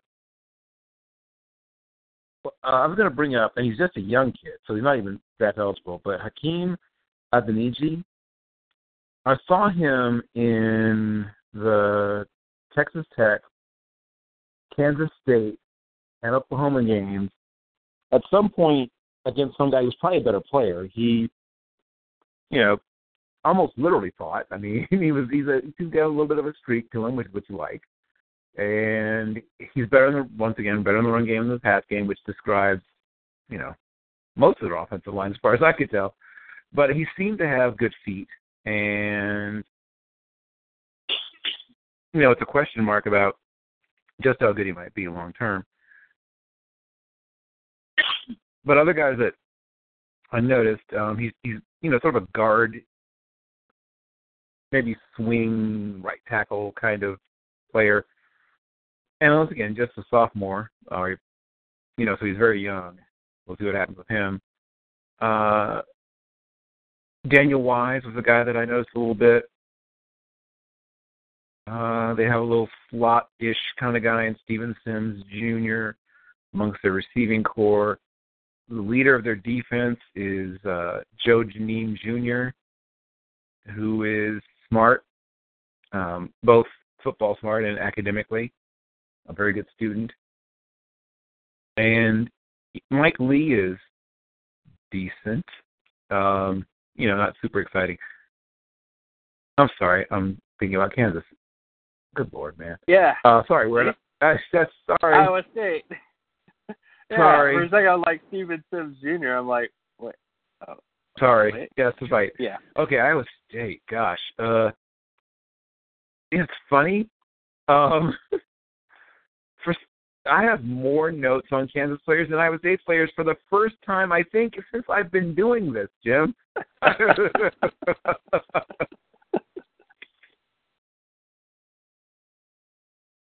So I retract my earlier statement. They do have some young guys on Iowa State. They had 2 interesting-ish young running backs in Kini Nwangwu and David Montgomery. Who else did at least catch my eye? I think we talked about Mike Warren a little bit already. He is the most experienced and probably the most talented of their running backs. Park is interesting to watch as a quarterback. Deshaunte Jones, their little freshman slot, I guess he'll be a sophomore now, had a couple of good, decent games. What else? Is there a note on their offense? Yeah, what is their note on their offense? Yeah, you're right. I take back. Yeah, I take back anything I about. Oh, wait, hold on. I take it back. Okay. There was a guy that got hurt last year, I think really early. Jake Campos is probably their most talented offensive lineman, but he got hurt right at the beginning last year. Right. And they have a kid named Julian Good-Jones that I keep hearing things about, and they're excited about David Dawson, the Michigan transfer, a grad transfer from Michigan. Now, right. he was a backup at Michigan. I mean, he wasn't up there, caving in skulls because, it's Michigan, and he wasn't quite a starter. He played some, and, just the very fact that he's from Michigan is probably something that excites them at Kansas. Right. That's funny. I heard good things about Julian Good-Jones. That's just kind of, yeah. It's a great name, but isn't it? It's a great name, yeah. But who'd you hear good things about? Good-Jones. Yeah. But yeah. I mean, I'm not saying they're devoid of talent. I'm just saying they got Alan Lazard and. Oh well, right. I mean, the only guy I have a draftable grade on at this moment, yes, is. Yeah, it would be Lazard for the most part. Yeah, no, I'm agreeing with you there. I don't have a draftable grade on anybody else. You're correct. In terms of their defense, notes that I had, their linebackers were not great against the run, which doesn't surprise you, I suppose. Nope. What were they good at? Let's see. Well, they had one decent pass rusher who's just a kid. I think he's either a sophomore or a junior, Jaquan Bailey. Yeah, he's a sophomore, Sophomore, okay. They have some JUCO transfers, which we'll see what happens with them, but they're excited about them. They're excited. As always. We're excited about our JUCO transfers. Well, Iowa State has always been friendly to JUCO transfers. Yeah. I'm just saying it's an evergreen statement to say that you're excited about your JUCO transfers. Everybody's excited about their JUCO transfers. Yeah. I agree. And ditto on Kamari Cotton-Wham. Once again, I love that you do not discriminate against short safeties. Reagan Northrup showed up a little bit on tape to me. Willie Harvey, though he definitely struggled at the point of attack. But he was able to avoid getting, sort of mashed up, whatever you put it. He's a matador linebacker. Olay. Right. But when he was able to avoid people touching him, showed me some sort of good ability. Yeah, that's right, exactly. When he wasn't, the ball and stuff. The horn got to places it shouldn't have gone. Yeah. Right. Yes. You got taken places he didn't want to go against his will at times. That is definitely true. But yes, so the final verdict on Iowa State was you don't. It sounds like you're not seeing 6-6, which I don't either. Actually, it could happen. I mean, anything can happen, guys. But I wouldn't necessarily say that. They might get to 5 wins. I mean, if I was being generous, if Alan Lazard became the wide receiver that everybody thinks he's going to become, they could get to 5 wins. If he doesn't, if he just kind of stays static, then the same sort of result. But I do have some faith in the quarterback. Well, not the quarterback, the head coach. I do like Matt Campbell. I do like Matt Campbell. I liked what he did at Toledo in terms of getting talent there and stuff like that. So I think things are on the up and up, but I just don't necessarily think it's going to be like a come in there and turn around everything overnight situation. No, that's the only thing I would say. Got it. I got it. And let me see. I guess before I spend the rest of the show on the Texas and Oklahoma schools, we'll get out the last of the non. And Nebraska, come home. Well, I guess Nebraska's never going to come home. But the last of the non-Oklahoma, Texas schools. And once again, Colorado, whatever. The what are you going to do in the Pac-12? What's that going to do for you? But whatever. People don't listen to me. But Kansas State, of course, is one of the more consistent programs in the country. I mean, not just in that conference, but anywhere. They go out, they play hard, they play smart, they play good defense. They don't beat themselves and get special teams. That's right. Gran Torino or whatever. Yes, I get it. And they always have 3 or 4 draftable players who are rarely superstars, but are almost always solid. Jordy Nelson, obviously being a notable exception. But walk me through what you see when you break down that program's roster and philosophy and what you're expecting from them. Right. Well, surprisingly, I've really liked their offensive line over the last couple years. I think Dalton, Risner showed some things as sort of a decent overall. He's the right tackle there. He kind of fits. Again, a lot of their tackles have guard body types. I get a lot of flack about this, but it makes perfect sense to me as a data guy. But if you're 6'3" or 6'4" and you're playing tackle, it's not the most ideal spot to be. If you're playing the edge position, is all I'm trying to say.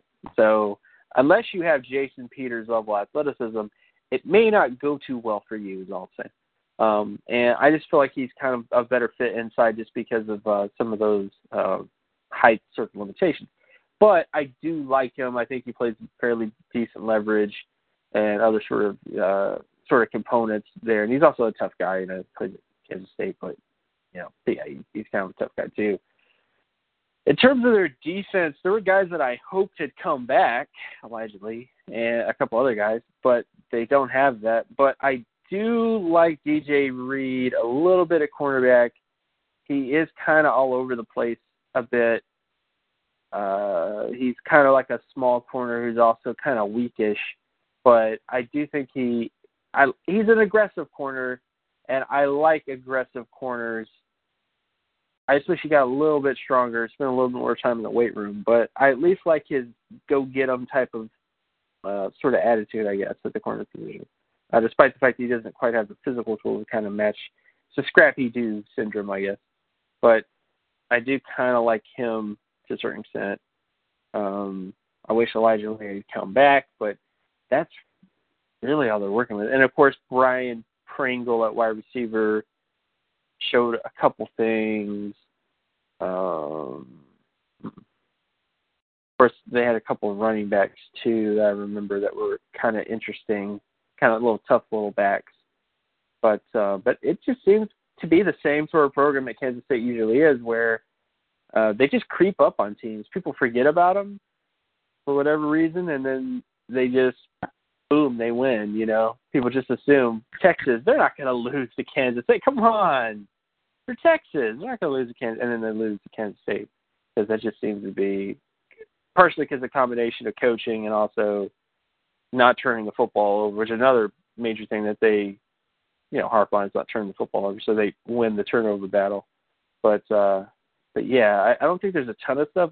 Dalton Risner is like the only guy I have kind of a draftable grade on, but I am excited to see what they do this year going forward, because they usually have a couple tough, little interesting guys. Of course, Jordan Willis too might be the next sort of might have a Jordy Nelson like career, hopefully, but is another sort of guy that isn't there anymore. But he was a guy who showed off some. One of the rarest things, they had just for this, Kansas State of all places had a 90+ percentile athlete, at their program, which may have been luck, but at the same time, the fact that that even happened is kind of a testament to what they've been doing there, I guess, in terms of up in the level of talent on that team and athletes.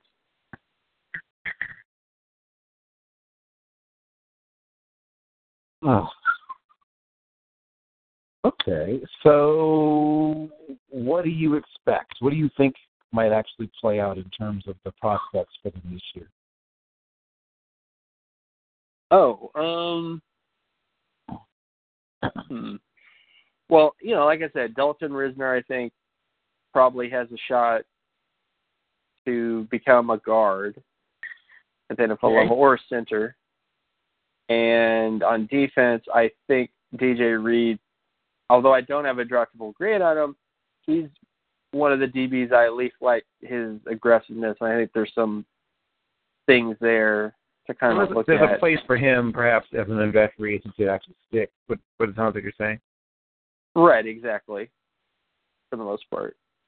But as far as like this year, those are the only two prospects that really stuck out to me from last year at Kansas State. All righty then. Fair enough.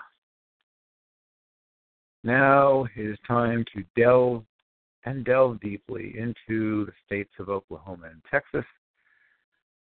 So, starting with the much, whatever you want to call it, I guess besieged Baylor program. A program that has, frankly, justifiably been much discussed with a lot of, and speaking not just discussed, but maybe we're feeling disgust about what has gone on in the program, some of the things that have come to light. They've had some players decommit, and some players transfer, and things like that.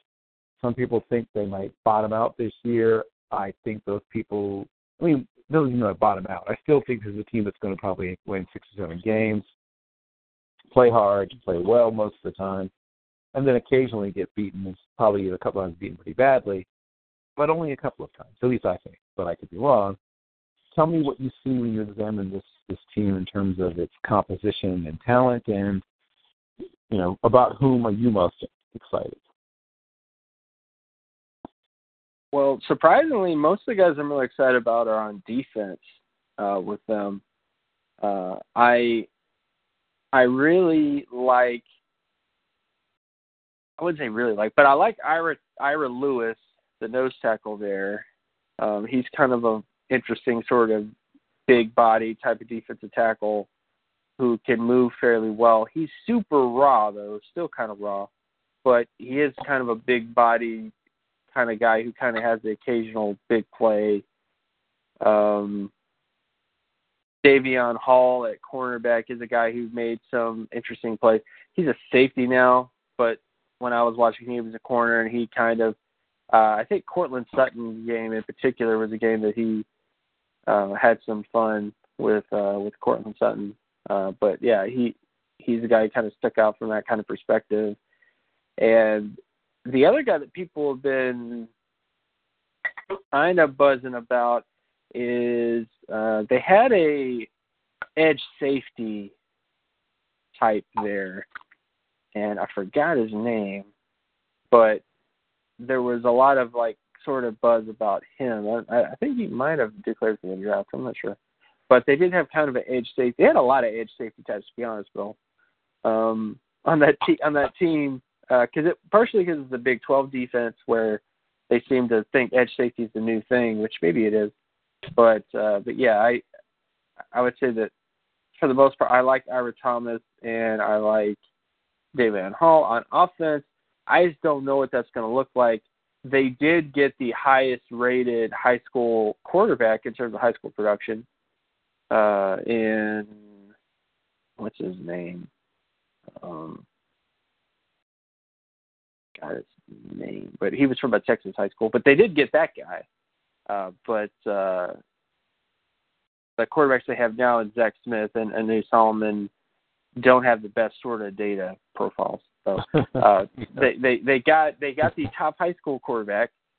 It's based on data analytics, which nobody does. But the guys that are already there in Zach Smith and Andre Solomon don't quite have the best sort of thing. And I don't think he's going to start his first year either in terms of the quarterback that they got. And also this offense is going to be, I mean, this is a different team, you know. They're changing stuff. Everything. You know, like everything is going to be different. But so that's why I'm really just gravitating towards the defensive players. And plus all the offensive players that were good left, too. Yes, also. Which the NFL... True changing the guard there.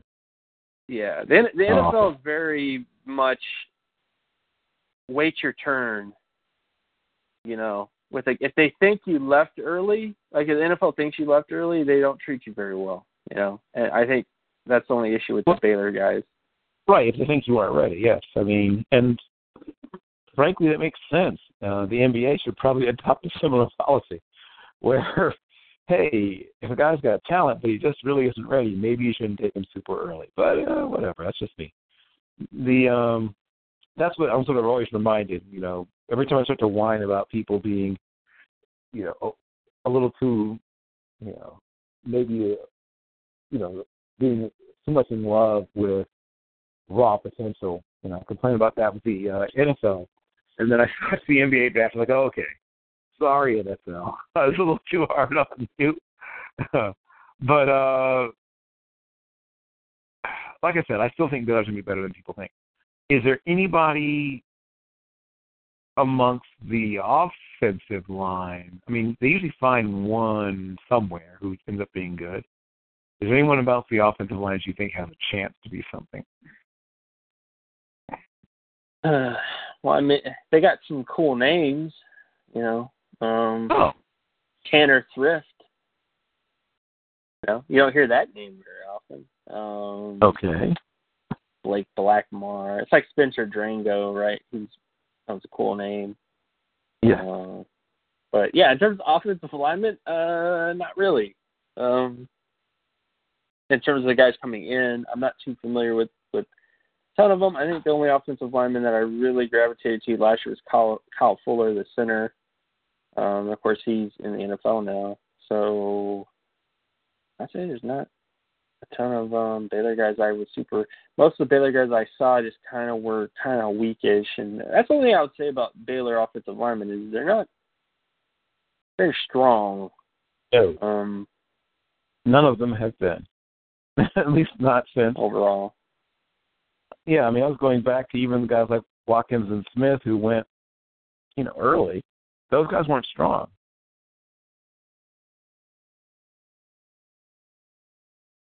Yeah, so it's weird. Their skill position players are super explosive, but their offensive linemen are not that. So it's a weird. It's like I don't know if they're not going to the gym on the same day. I don't know, but it's like a weird sort of situation too, I guess. Well, I think it's a recruiting breakdown. I think for the people who recruit the offensive skill positions know what they want, recognize here's who fits what we do, and get those guys on a fairly regular basis.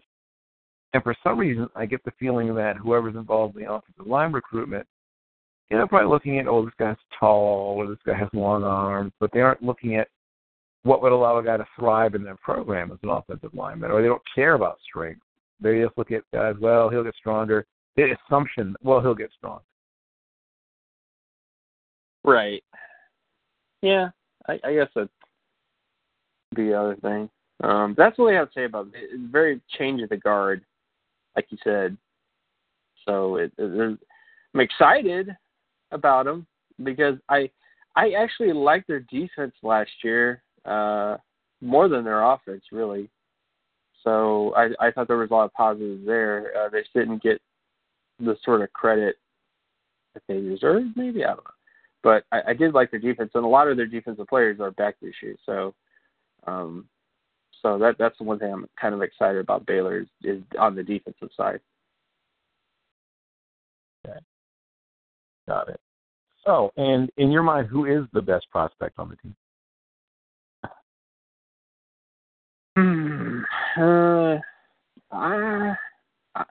Davian Hall, perhaps. I would say it's a toss-up between him and Ira Lewis.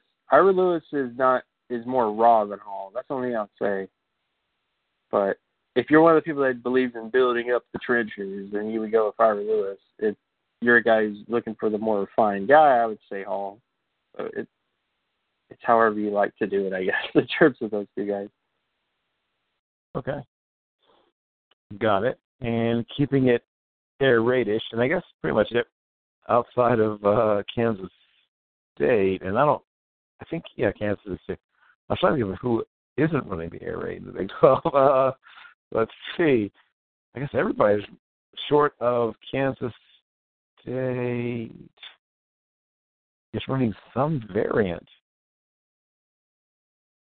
of air raid in the conference. Yep. Now I think about it. Okay. Keeping up with the Joneses. So I guess I was keeping it air raid, doesn't really give you a lot of information. But jumping over to Texas Tech, a program on the bubble, a coach on the hot seat, a something on the whatever at Lubbock. They're either on the verge of having a better year, perhaps even a breakout year, or on the verge of the whole, kit and caboodle probably being blown up and starting over with another coach. So take me through who you like and why, and what are some of the things one should expect or one should see in checking out this school this year. Man, Texas Tech. Honestly, I don't even know where to begin because that defense was one of the worst defenses that I've seen in a while in terms of linebacker talent, defensive back talent. It was just pass rushers. Like it was a weird thing where like their linebackers are weak and they're not really strong enough to really tackle people 100%. Their defensive lineman doesn't really have a guy who can really create pressure, create havoc. They're just kind of run stuffer types who really just kind of take up space. And then their secondary, they have a bunch of guys that just kind of run 4-6 and can't really run with everybody, so they kind of struggle there too. So defensively, I just didn't really see a ton of guys that really stuck out, other than maybe Jay Sean Johnson at free safety was kind of doing the best that he could with what he was given, but that's about it. This is probably the last year for Mr. Cliff Kingsbury. I hate to say that because I like his style, but that's really all that was there was style. It was, the offense it's an air raid offense. I didn't really think it was. I don't know. I'm not gonna say like, oh, he wasn't as innovative, whatever. Like, I just really didn't think there was a ton of advancements or whatever. Like, it's his own little version of it, but it just really didn't go anywhere. And I think the biggest issue that he's had at Texas Tech is building up the other things on the offense other than the offense. Like the defense has consistently been really bad under Cliff Kingsbury. It hasn't gotten any better. It's still going to be bad. Like, I just don't think it's going to be better. And your best quarterback prospect that you've had there is now on the Kansas City Chiefs in Patrick Mahomes. And of course, the other guy, Baker Mayfield, who's on Oklahoma. So I think this might be the year that Cliff Kingsbury bites the dust. So wow. And because I mean, what else are you going to do? That defense, and you saw that defense, Bill. It was terrible. It was everything that I hate about modern college defenses is there. In terms of the, again, the linebackers that are small, undersized, but even though they're small and undersized, they're not fast enough to really cover people that well, not strong enough to really tackle people either. Same thing with the secondary, same thing with the defense that isn't really strong enough to really do much in terms of pass rush. So, like, it's just I don't know. So I just don't think this team, and in many ways, they were 5-7, but a lot of those wins were Patrick Mahomes, just him doing a little bit of magic, a little bit of Patrick Mahomes magic. If Patrick Mahomes was not there, winning from 62 to 61 games. Exactly. If Patrick Mahomes ain't there, then they lose win that game 62 to 48. Yeah, right. I got it. Do they win a game if Patrick Mahomes isn't Wow. there? That's the real question. I don't know about that. So that's my worry. And that should be his worry. But I don't think the defense is going to get any better. He hasn't done basically, the only way to put this is that he has not proven in his entire time at Texas Tech to improve the defense by any measure in any season. That's not going to change, so I really don't think they're going to get much better. They're probably going to be at worse. I think, this is pretty much the end for Cliff Kingsbury in Lubbock. So the end is near for Ryan Gosling. Well, that will make the ladies of Lubbock somewhat sad, I would think.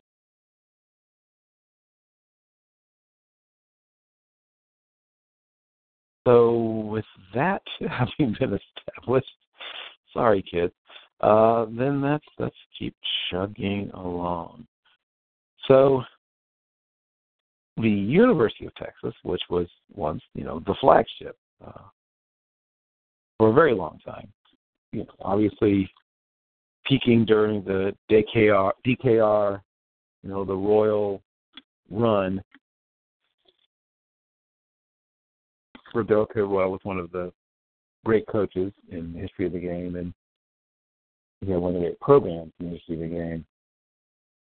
Because Texas was consistently good throughout his time, and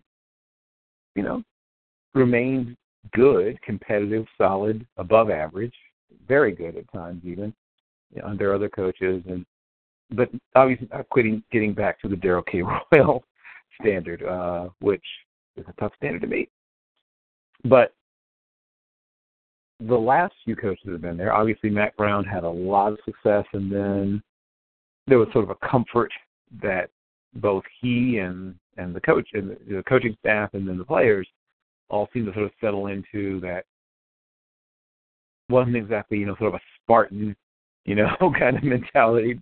But like I said, they had a good amount of success. The numbers speak for themselves, and they did win the national championship.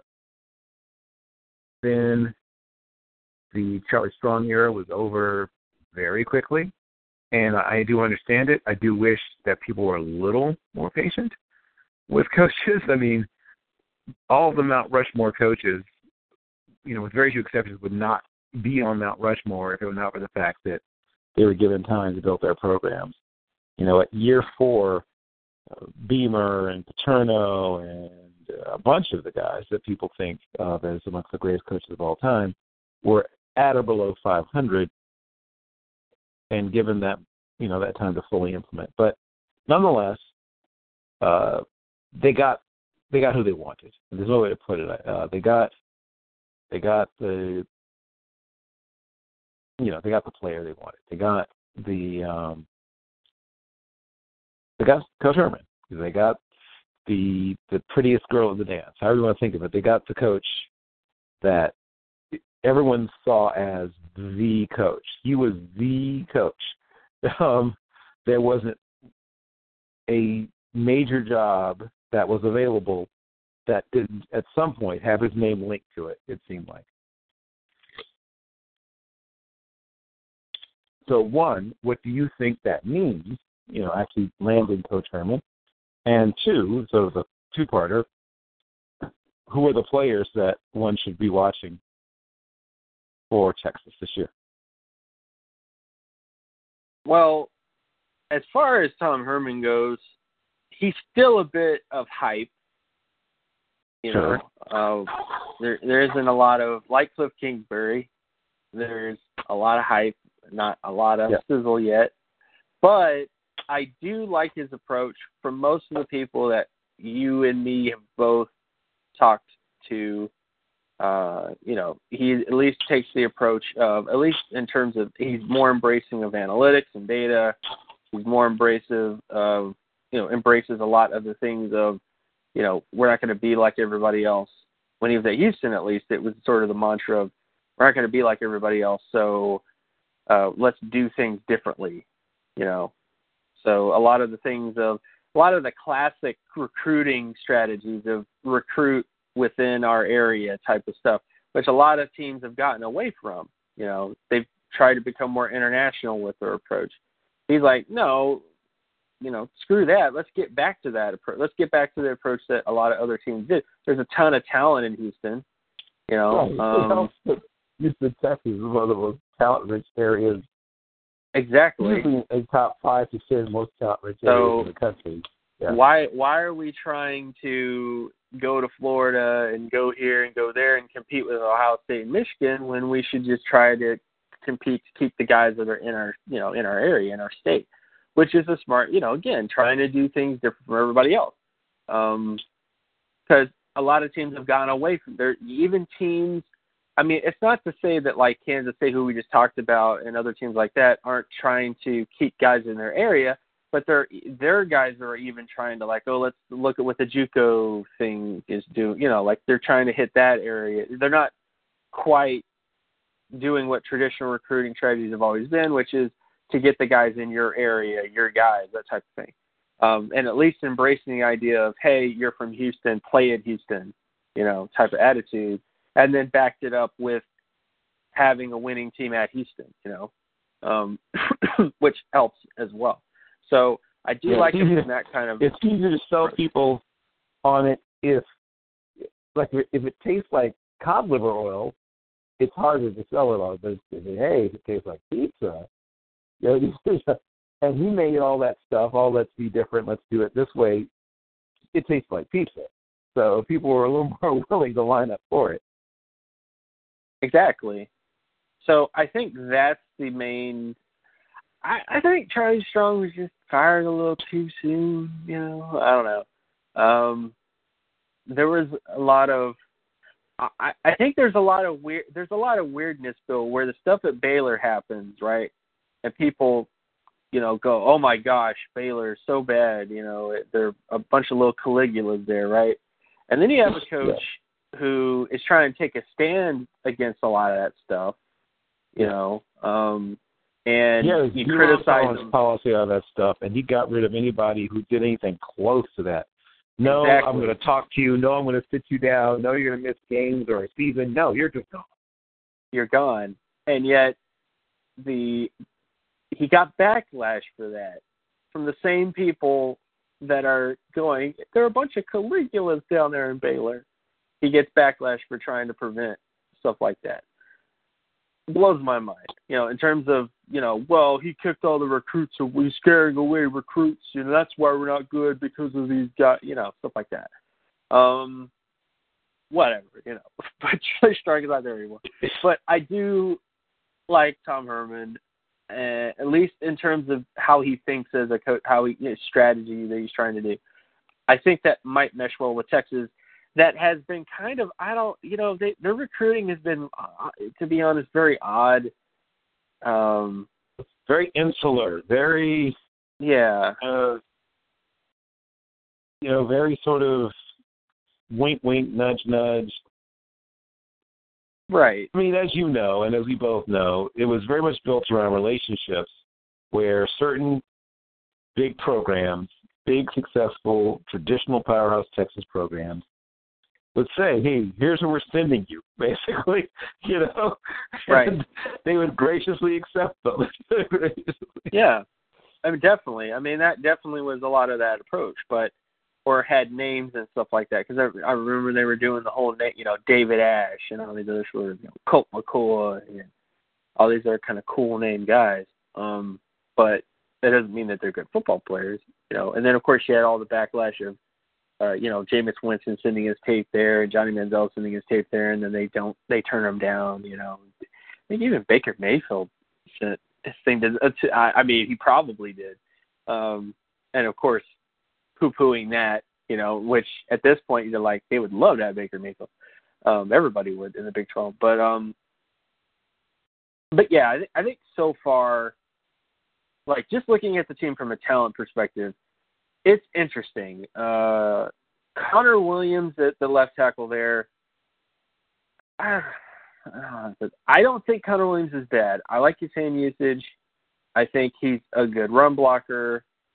He has at least enough explosiveness to kind of hang with people, but he's not super fast. He's very much a in your short area kind of guy, like in the vicinity, sort of basically if he gets his hands on you, you're done. But he's also had certain games I remember specifically where he went up against certain guys that had speed, and he wasn't exactly able to match that 100% when he came up against those certain types of guys. That's a funny way to talk about a slam dunk top 10 pick. I'm sorry about it, and also he doesn't quite have the body type of a slam dunk top 10 pick. I mean, if you're talking about a slam dunk top 10 left tackle, right? You're talking about somebody who's like 6'7", 6'6", 320 pounds, probably runs 5 flat, probably has a really good looking girlfriend, Connor Williams is like 6'5", 320 pounds, and he doesn't even seem as athletic as Zach Martin either, because I do know there has been some, there's similarities. Again, hand usage wise, very good hand usage, in terms of like when he gets his hands on you, he's able to lock down and get good leverage, but it's just a matter of, like, the reason why explosiveness and speed is something to look at when it comes to edge guys is because when they get into the NFL, they're going to be going up against Khalil Mack. They're going to be going up against, these super duper athletic edge rusher types. And you can't really get your hands on Khalil Mack if he gets you from the jump. You know what I'm saying? So that's my only big worry with Connor Williams. I just think body type wise, he fits more inside than he does at tackle. And yeah, I don't really think that's a top 10 pick. If you think he's a slam dunk top 10 pick, that's cool, but I just don't think of him that way. He has very good PFF grades. I do know that. PFF really likes him. But I just think there's some physical limitations with him when it comes to NFL level. But yeah, so they got him. And on defense, they got Malik Jefferson, and this is the only thing I could say about Malik Jefferson, too. Texans fans aren't going to like me, but he's a bit of failure to launch type of linebacker, production-wise, because he is a tremendous athlete. He's very Miles Jack-ish, where like he's a really great, explosive, fast, all that kind of stuff. But he's not quite produced like a Ray Lewis, like a Luke Kuechly, like, any of the other sort of top Navarro Bowman, Patrick Willis types. He's certainly as athletic as those types of guys. But so far he's hanging out with about a 44 solo tackle market share score, which doesn't really hit Pro Bowl thresholds, doesn't really hit All-Pro thresholds, which Pro Bowl thresholds is about 77 out of 100. All-Pro thresholds is about 91 or higher. So he is a great athlete, but there's a disconnect when it comes to his production. He has not produced like a special linebacker as much as he just has special linebacker athletic traits. And maybe that might improve this year, but that's the only main criticism I have for Jefferson. He has not produced like an elite linebacker, despite what some people say about him. And then the other guy I like is Poona Ford, the nose tackle there. I think he's a decent overall little nose tackle, kind of a stubby kind of guy, but it's kind of fun, kind of moves well for his size. But yeah, and of course they have Shane Buechele at quarterback, who is interesting as well. But I don't really know. I would say the top prospect there is Connor Williams and then Malik Jefferson, but I just think that those are guys I wouldn't necessarily say are slam dunk top 10, top 20 prospects, because of Connor Williams is more just because of physical limitations, and then Malik Jefferson is more so based on the fact he just hasn't produced like a elite linebacker. So he's not exactly, just because you have the athleticism of an elite linebacker doesn't necessarily mean that you are an elite linebacker, and that's kind of where Malik Jefferson is right now. And he could change that this year, but he just hasn't proved on paper that he can be that type of guy yet. Right, and it's interesting because you would think that the quote-unquote just watch the tape types would be the ones that would notice that he's not doing the things that guys like Ray Lewis or you said even DeVarro Bowman or Jonathan Vilma or whatever did on tape in terms of plays they made, how they made them, recognition, things like that. People don't often talk about the Texas receiving corps. Tell me about the Texas receiving corps. Huh. Uh-oh. Well, John Burt. Yes. Can do some things. Yes. I keep hearing he's very explosive and talented, and, he's been a guy that people have been expecting to break out and things like that. Hasn't happened yet, but yeah. No, that's not. But he's the only guy who at least has fringe starter production so far in terms of their wide receiver group. And film-wise, there are some interesting things with John Burt, too. But he's not even listed as a starter right now. So, I don't know. I can't really say much about the wide receiver corps right now. I don't know if that's a good thing or a bad thing, but I think a lot of that, I don't know. But I do think the offense that Tom Herman is going to do is going to be very wide receiver friendly. That's one thing I would say. In terms of featuring everybody, a lot of his offenses are, very spready, very not super spready, but definitely kind of featuring most of the guys, using everything you got type of offense. Using your fullback, using your tight end. Everybody's gonna get. You get the ball, and you get the ball. Everybody's going to get the ball type of offense. So I think that will kind of be highlighted the most. But I don't really think there's one wide receiver who really sticks out, unless you have somebody in mind. But I don't have a ton of. We have lots of guys that, like I said, you keep hearing, so-and-so did this in practice. Once, that kind of thing. So, like, the Ohio State wide receiver, hey, so-and-so did so-and-so. And, T-shirts and shorts. But there is lots of optimism, I guess, is what I'm saying, surrounding their wide receiving corps. We'll see that they supposedly have, a bunch of fast guys, like you're hearing, and that they're, putting it all together or going to put it all together, that kind of thing. Oh. Well, when they put it all together, call me. Yes, right. Let me know. Yes, right, exactly. Well, this is as you know, this is a common refrain. We always hear about this guy who is about to put it all together, and some of them do. I mean, it does happen, but obviously more often than not, they do not put it all together. Putting it all together is harder than people think. I think people neglect to realize that putting it all together is super hard. Very hard to put it all together. That is very much true. Remember when Pharaoh, what's his name, the tight end from, he got hurt, I guess, but. You mean Pharaoh Brown from Oregon? Yeah, remember when he was the next big thing at tight end? He was about to put it all together, and we were about to see tight end with a legitimate chance to go in the top 5 to 10 picks of the draft one day and all that stuff. Yeah. That guy whose production wasn't that great ever. No. Yeah. And getting hurt didn't improve it, obviously.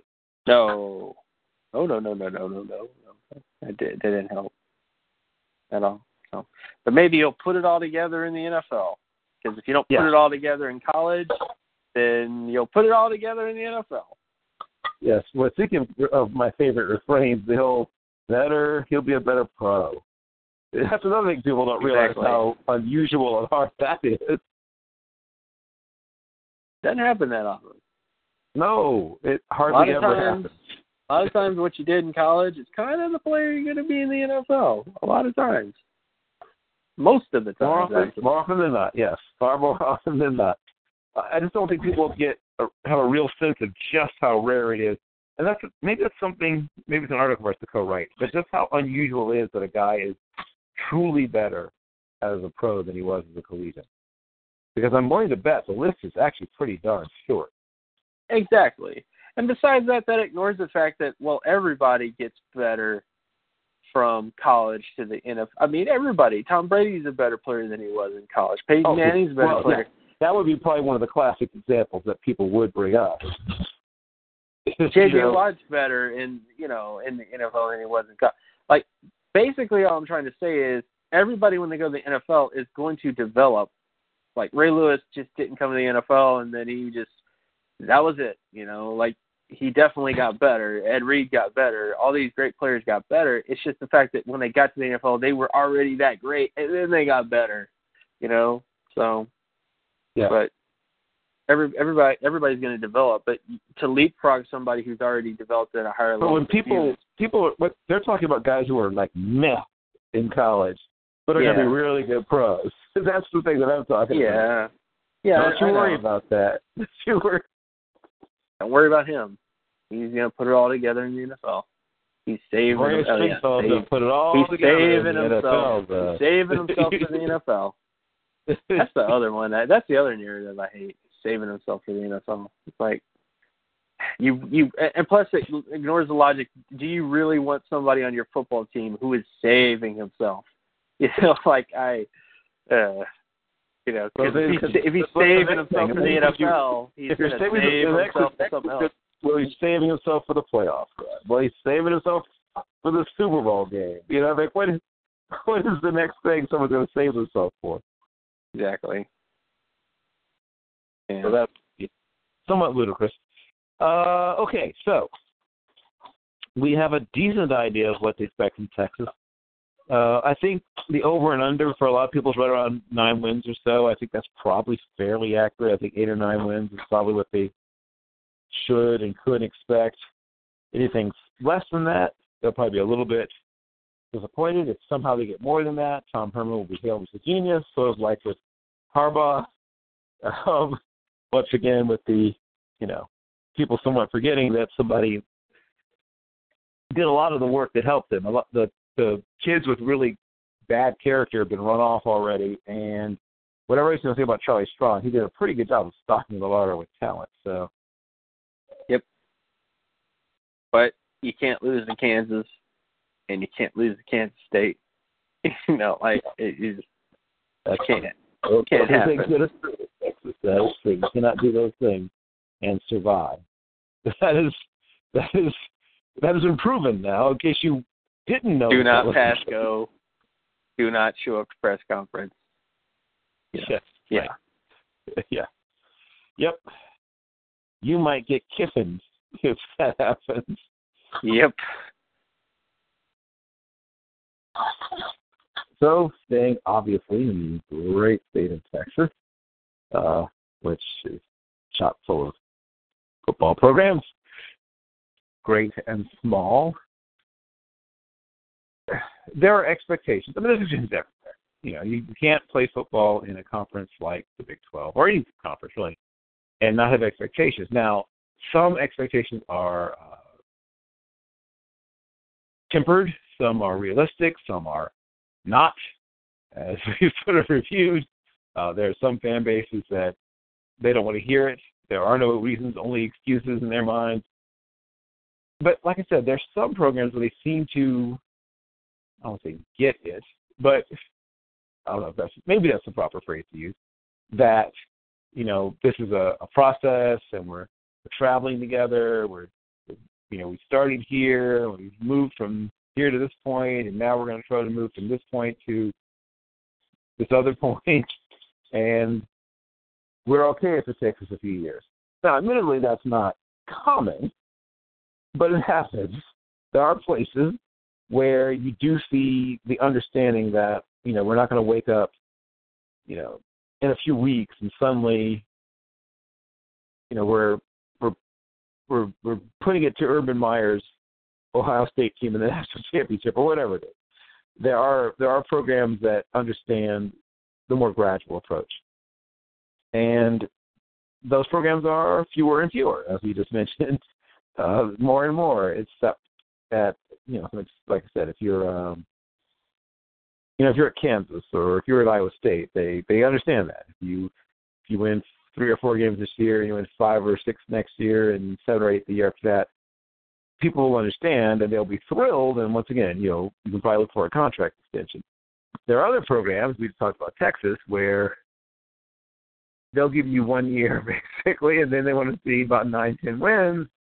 And then if that doesn't happen, well, now, you're on the ever-popular hot seat, and then they'll give you maybe 1 more year to get off that ever-popular hot seat. And then now after that point, they're waiting for the triggering event. They're waiting for, as you said, to lose to Kansas or somebody. That loss that cannot be countenanced. We cannot unsee that loss or unknow or unfeel or whatever it is, that particular loss. That loss is the fatal loss.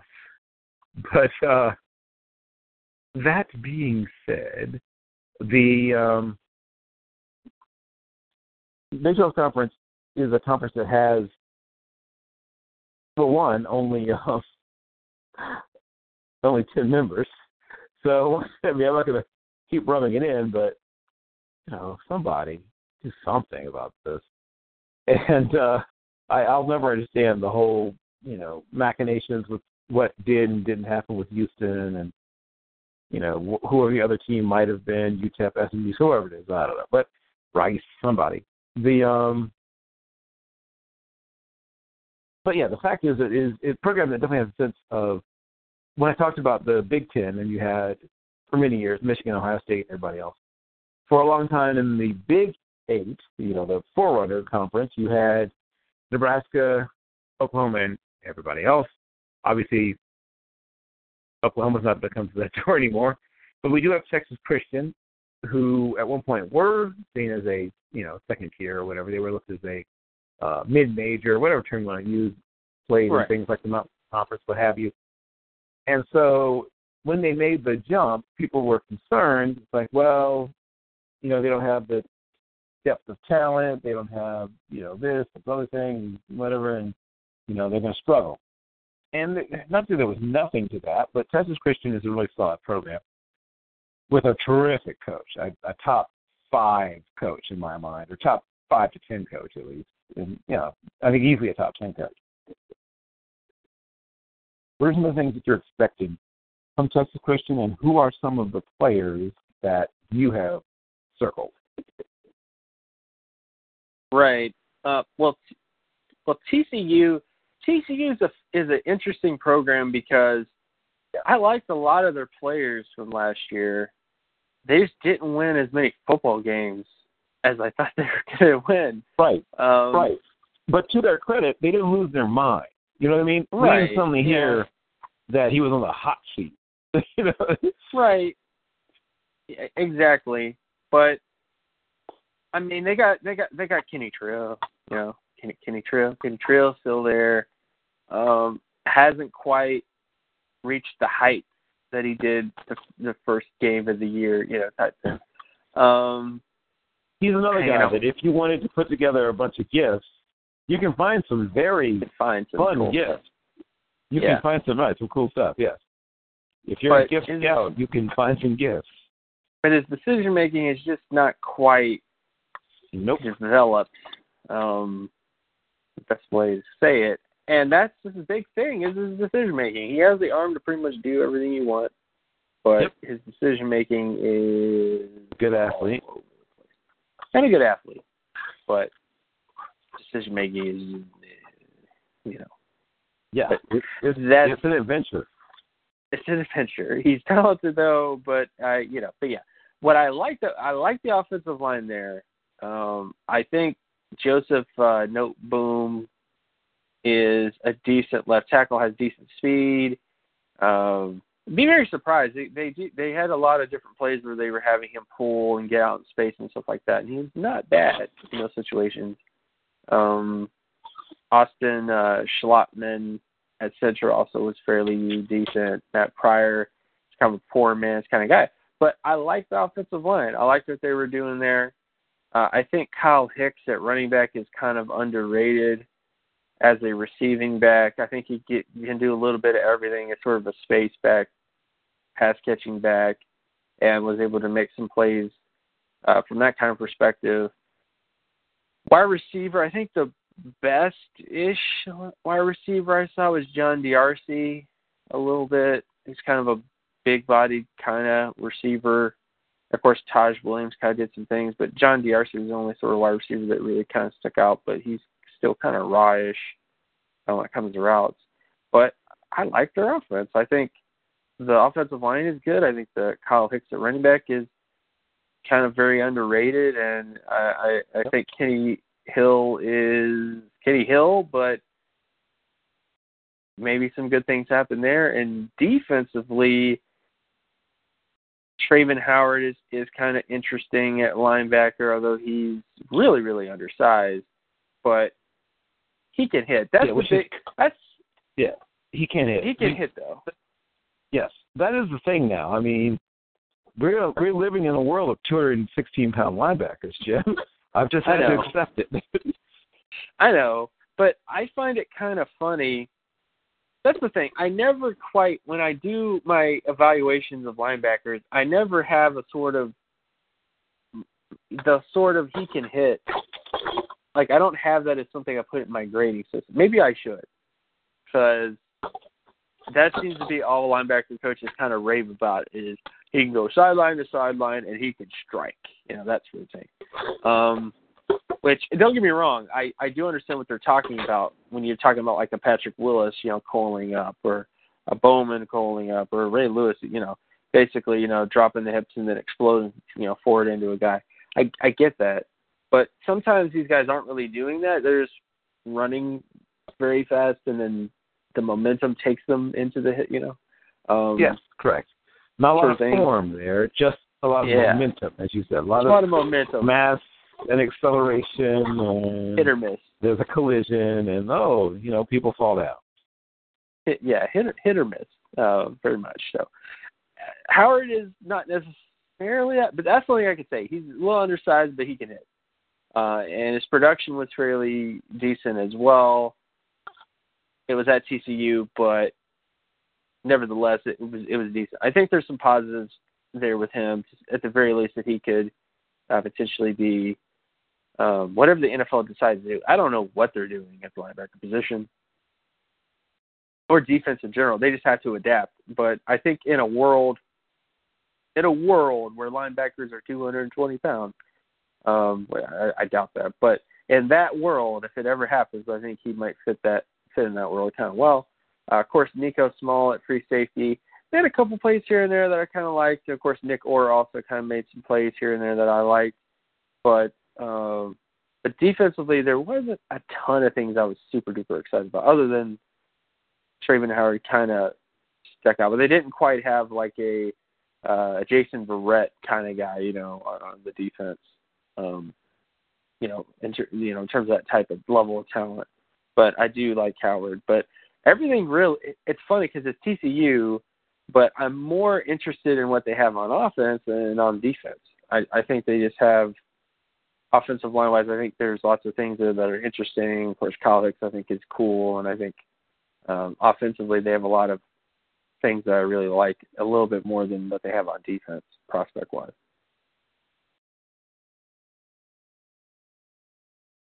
Soccer headline in Baylor's defense as offense, and you're more interested in TCU's offense than defense. Yeah, it's like that, but I that's just the prospects I was drawn to. So they just seem to have a little bit more talent. Maybe it was a thing of like, well, we know we have a great offense, so let's focus our recruiting on defense, and then it just kind of went by the wayside. I really don't think – I still like TCU's defense.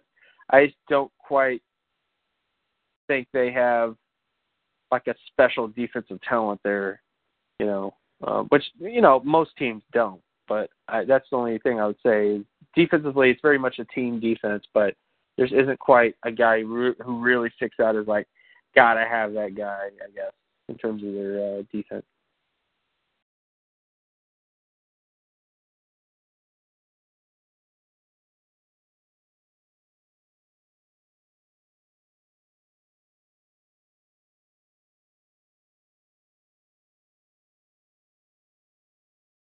Oh, Bill, are you still there?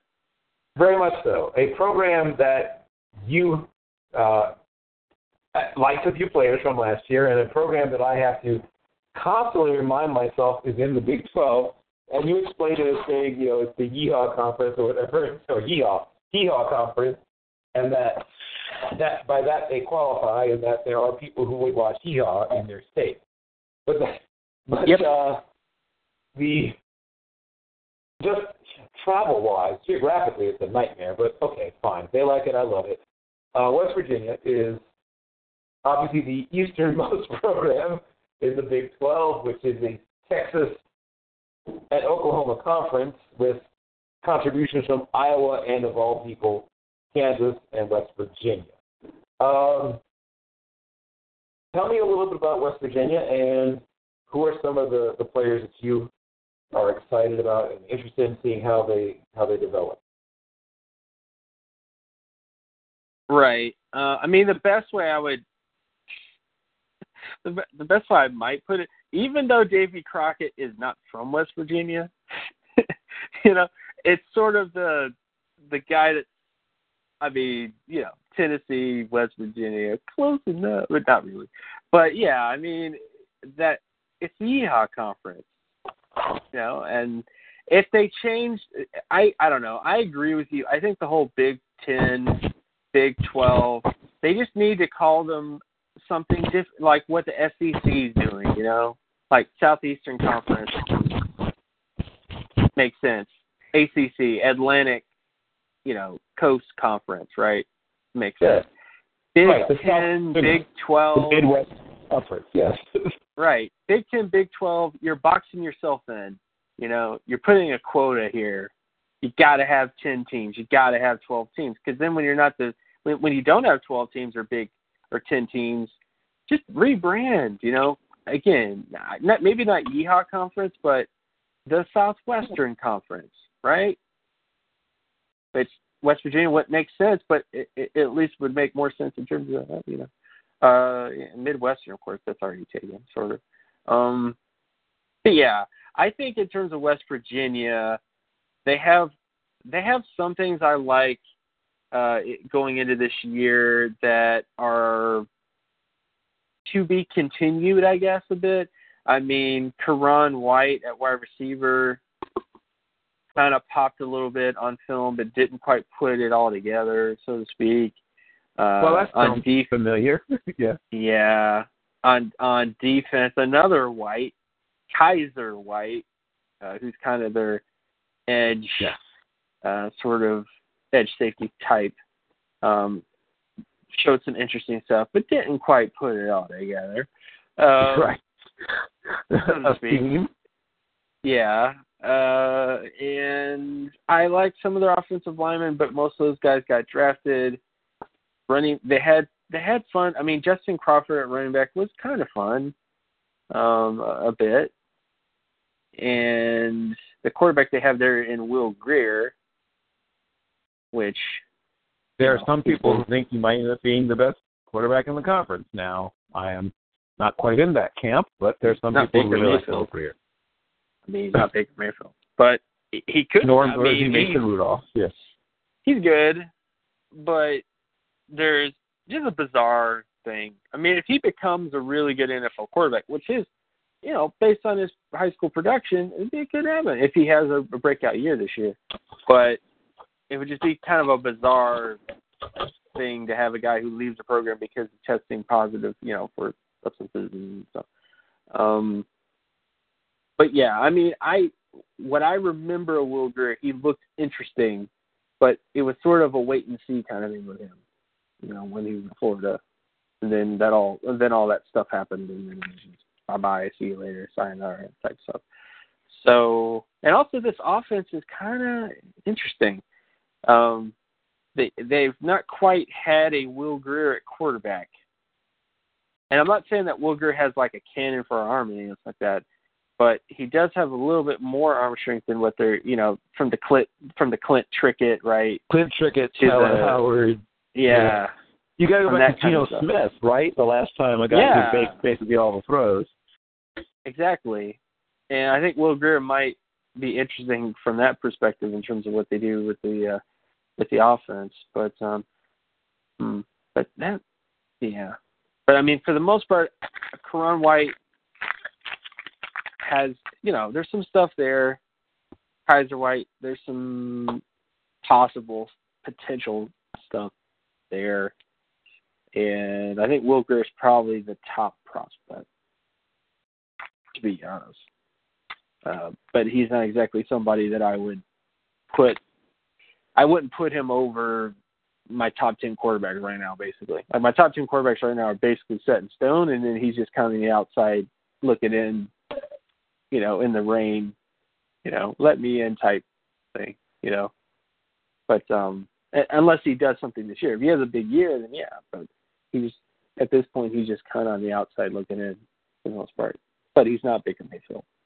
So it's Baker Mayfield sets the bar pretty high for such a short man, but it's pretty high. So it'd be very interesting if he did, but I don't think he's going to be as good as Baker Mayfield. That's all we have to say about Will Grier. Okay. Got it. And for the team as a whole, what do you think, the future holds for West Virginia in terms of how the season might play out? Well, excuse me. I like the team. I think they'll win. I think they'll be somewhat contenders because I like Holgorsen. I like what he's doing on offense. I like what he's doing on defense because the difference between him and Cliff Kingsbury is that Holgorsen actually has been able to put a band of decent defensive play, like he's been able to recruit defensively a lot better than, say, Cliff Kingsbury, and while also focusing on some offensive parts. So I think they'll still be amongst the top 5 in the Big, in the Big 12. I think they'll be in that top 5 range of teams, but I just don't quite think they're going to be like winning the conference or anything else like that. But I do think that they'll be at least a solid program. Got it. And that brings me to, I think the 2 best teams in the conference are still both in the state of Oklahoma. Now, I could be wrong, but I think that whoever wins Ben's Bedlam wins the Big 12, which was somewhat the case last year. I think will be equally the case this year. So we'll start with Oklahoma State, that school in beautiful Stillwater, home of Eskimo Joe's, where the whole term Logan Eat at Joe's comes from. So tell me about Oklahoma State. Obviously, they have 2 players that I really, really like, and a running back that is sort of intriguing as well, and some guys on defense. But tell me about who you've noted and who is of note in your mind for the Cowboys. Well, the top guy in my mind is James Washington. Yes, sir. And I know there's been sort of a debate about who's better, Mason Rudolph or James Washington. And I've been on the side of James Washington, is the best guy, because I just think just in terms of, route running, just being sort of a deceptive wide receiver, he's very good in terms of those things, very good in terms of using his hands to get off press, and it's physical. Like, he just has all the sort of things that you're looking for in a very good wide receiver, West Coasty kind of wide receiver for the most part. So, like, he brings a lot of that to the table. And the only things I think he really should improve upon a little bit is, deep sort of intermediate routes a bit. Sometimes with some of those option routes, he kind of makes the wrong decisions at times. At least some of those decisions kind of running his routes into coverage at times. But other than that, he pretty much brings to the table everything you're looking for in terms of a very good, he kind of reminds me of that one wide receiver from, I don't know if it was Mississippi State or Ole Miss, but he was a 90s wide receiver. But he definitely has all the sort of things you're looking for at the position. Mason Rudolph, on the flip side of things, it Pete Smith's words, he's everything that Browns people like in a quarterback, in that he's big, tall, white, and immobile. It's sort of the sort of things about him. But based on all the stuff on paper, he hit the high school production marks he needs to hit. He hit the college marks of a Pro Bowl quarterback. And film-wise, the only thing I'd really like him to clean up and get better at is just in terms of his accuracy, in terms of deep ball accuracy and intermediate accuracy. He's not always on point when it comes to deep and intermediate accuracy. He kind of misses some of those throws, kind of overthrows a little too much for my liking. But he does have at least a good amount of stuff, a good combination of stuff, to where I'd feel comfortable with him, with the potential to have sort of be kind of a starter. He's better than Blake Bortles. He's better than all these other sort of guys, but he's not quite elite. And that's my only sort of question marks with him is kind of in the tiers of quarterbacks, he's sort of in that lower level tier, but I think there's still a lot of potential with him.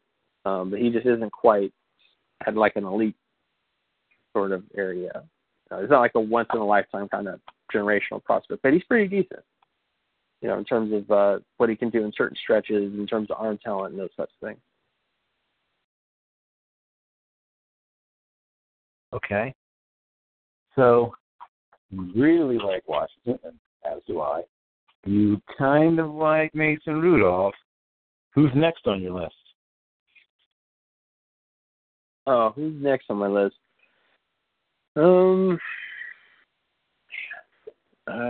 Trey Flowers, maybe? At safety? Okay. He's had his moments. Raymond Richards, he's had his moments. Not the best, but they've had their moments. Probably Trey Flowers. Yeah, I'd probably say Trey Flowers.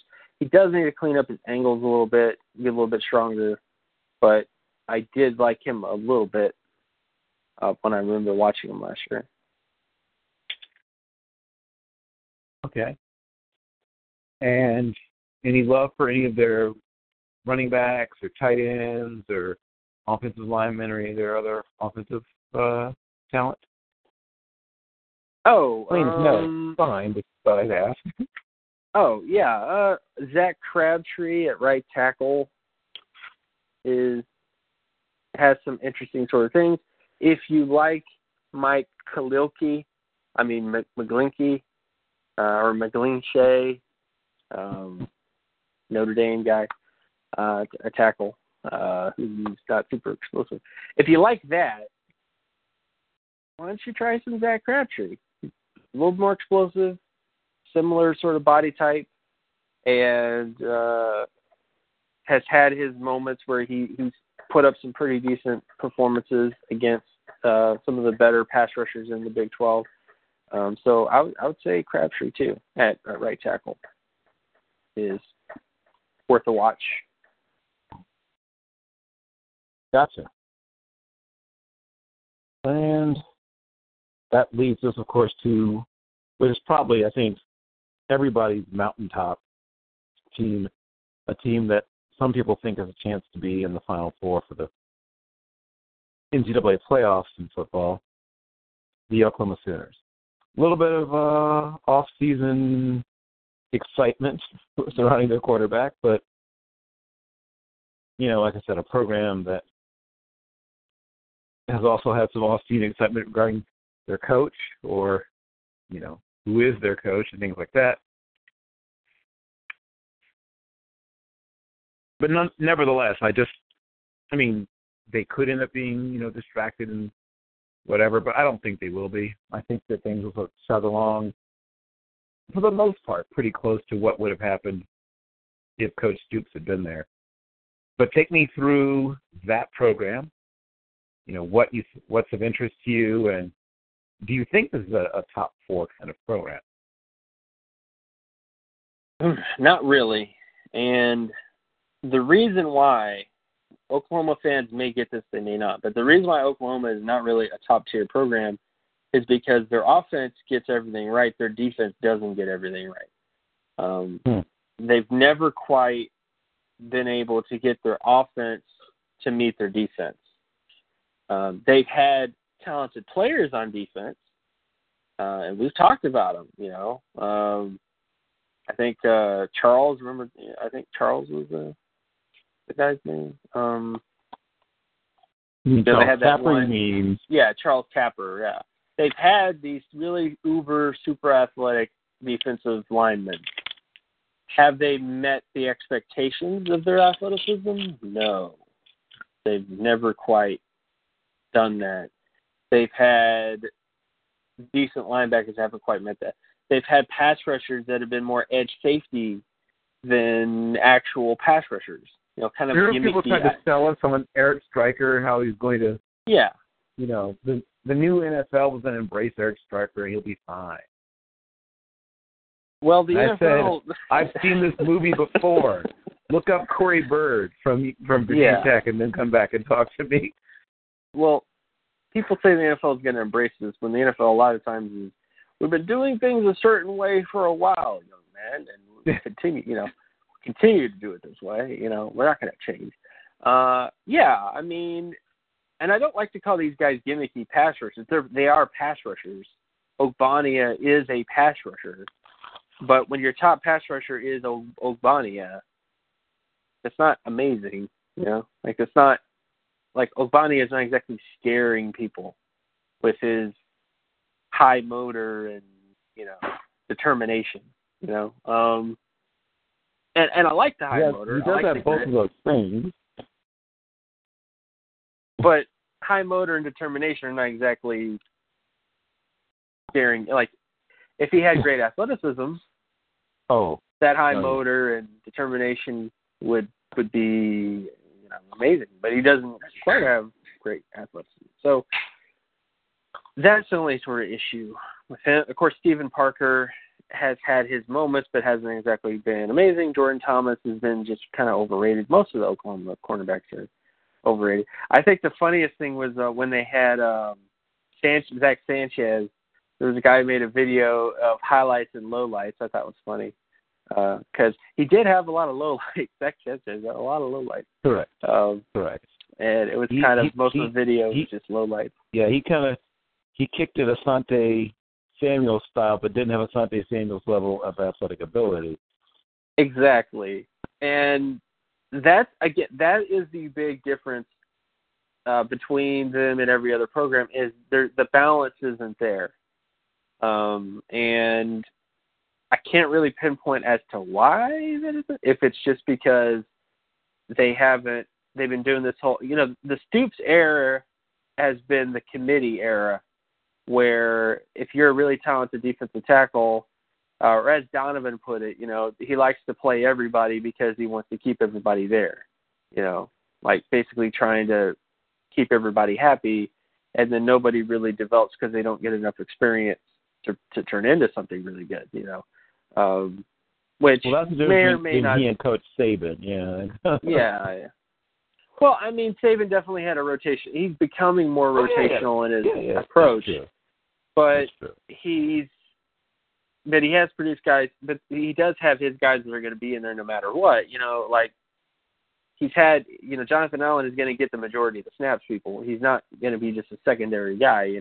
He'll put in Daron Payne. He'll do these packages, but everybody knows who the honcho, the head guy is. And Oklahoma never really did that. I mean, there were games I watched of Oklahoma where there'd be a defensive tackle that got really, really hot, and then they would take him out of the game and put another guy in for a bit.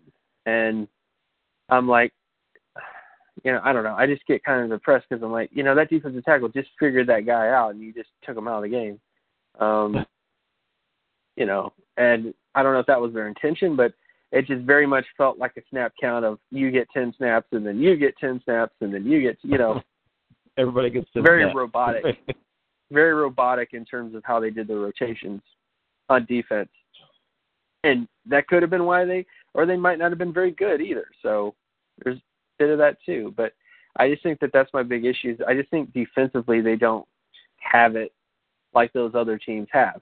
Offensively, which again gets to the positives, they had Baker Mayfield. I'm still working on the criminal metric, because he did get arrested and he couldn't outrun the cops. But that's a lot like his film. He is a mobile quarterback, but he doesn't got it like that. It's not like a little Michael Vick running around. He is not. He's not quite that. He is mobile, but he's not so mobile that it just is a blur to watch on film. He just does enough to kind of get away from things at times, but not the cops. But I think the main positives I took away from his film, he's a lot better of a deep ball thrower than I actually thought he was now. And I think he throws a very catchable football, a super catchable football. And I think those are super, I came away from Mayfield feeling more, the questions I have about Mayfield is obviously character stuff. I don't think he's Johnny Manziel, because Johnny Manziel was the whole, I don't want to say he's a head case or anything, that's what I heard.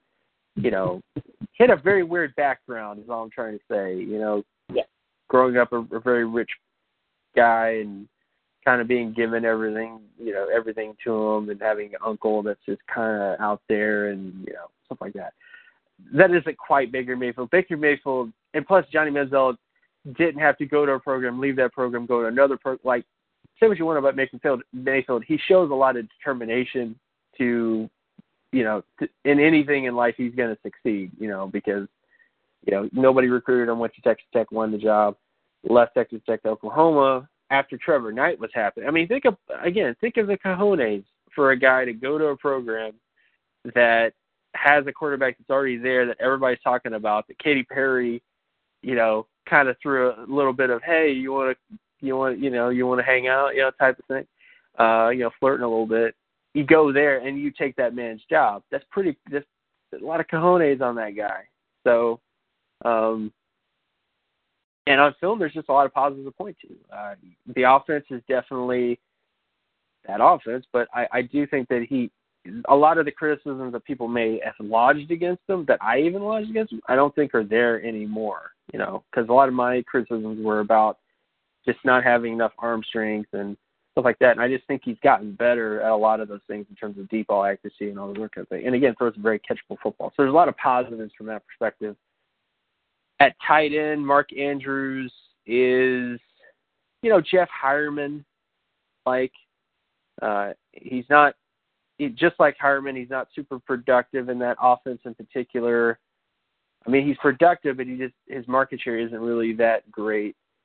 But he does have that sort of look of an NFL tight end, He just kind of has that sort of size profile and stuff like that people like.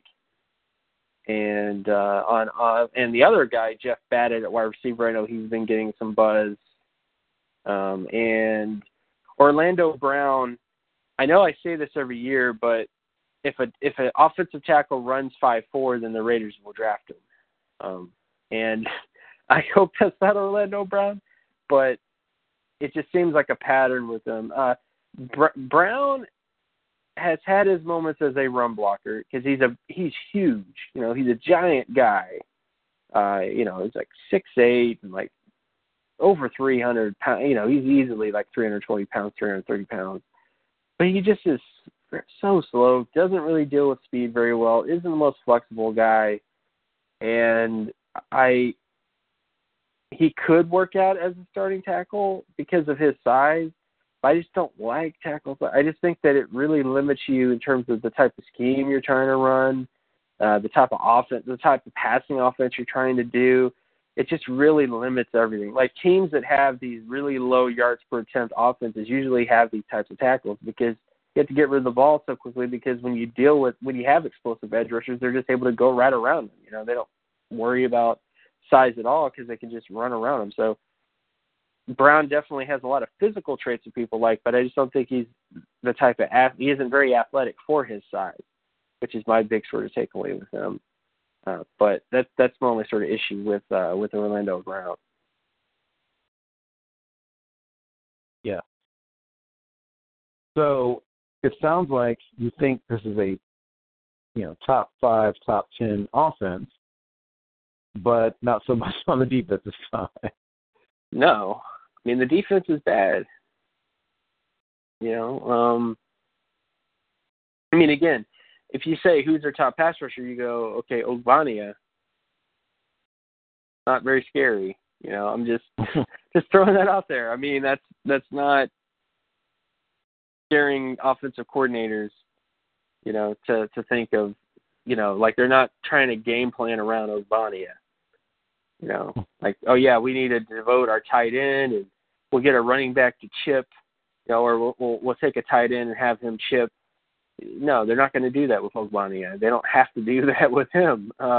He does produce, but he produces in a way of just being a relentless kind of high motor, never stop kind of guy. He'll get there, but it just takes him some time, That seems to be his approach, and that's just not exactly that scary. We can deal with that as an offensive coordinator. We don't have to worry about that. We don't have to game plan 100% around that. Okay. Now, I assume, until you tell me differently, that you still see Oklahoma as the team most likely to win the conference, or am I incorrect in that? Honestly, I'm not so sure about that. And the reason why is they lost a lot of stuff on offense. I mean, Joe Mixon, for all the stuff, was a super important piece to that offense in terms of what made it as explosive as it was.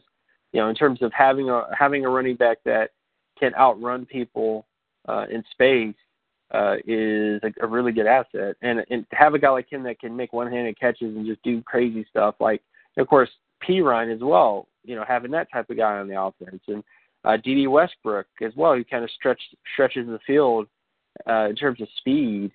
And, of course, the defense I don't really think got much better over the offseason, which I may be wrong, but I just don't think the defense has really made, maybe it'll make major strides, but that's my big sort of question. So I don't know. I wouldn't necessarily say that they're the top team in the Big 12 because Baker Mayfield's there. And this is the big thing. It's sort of a prove-it sort of season.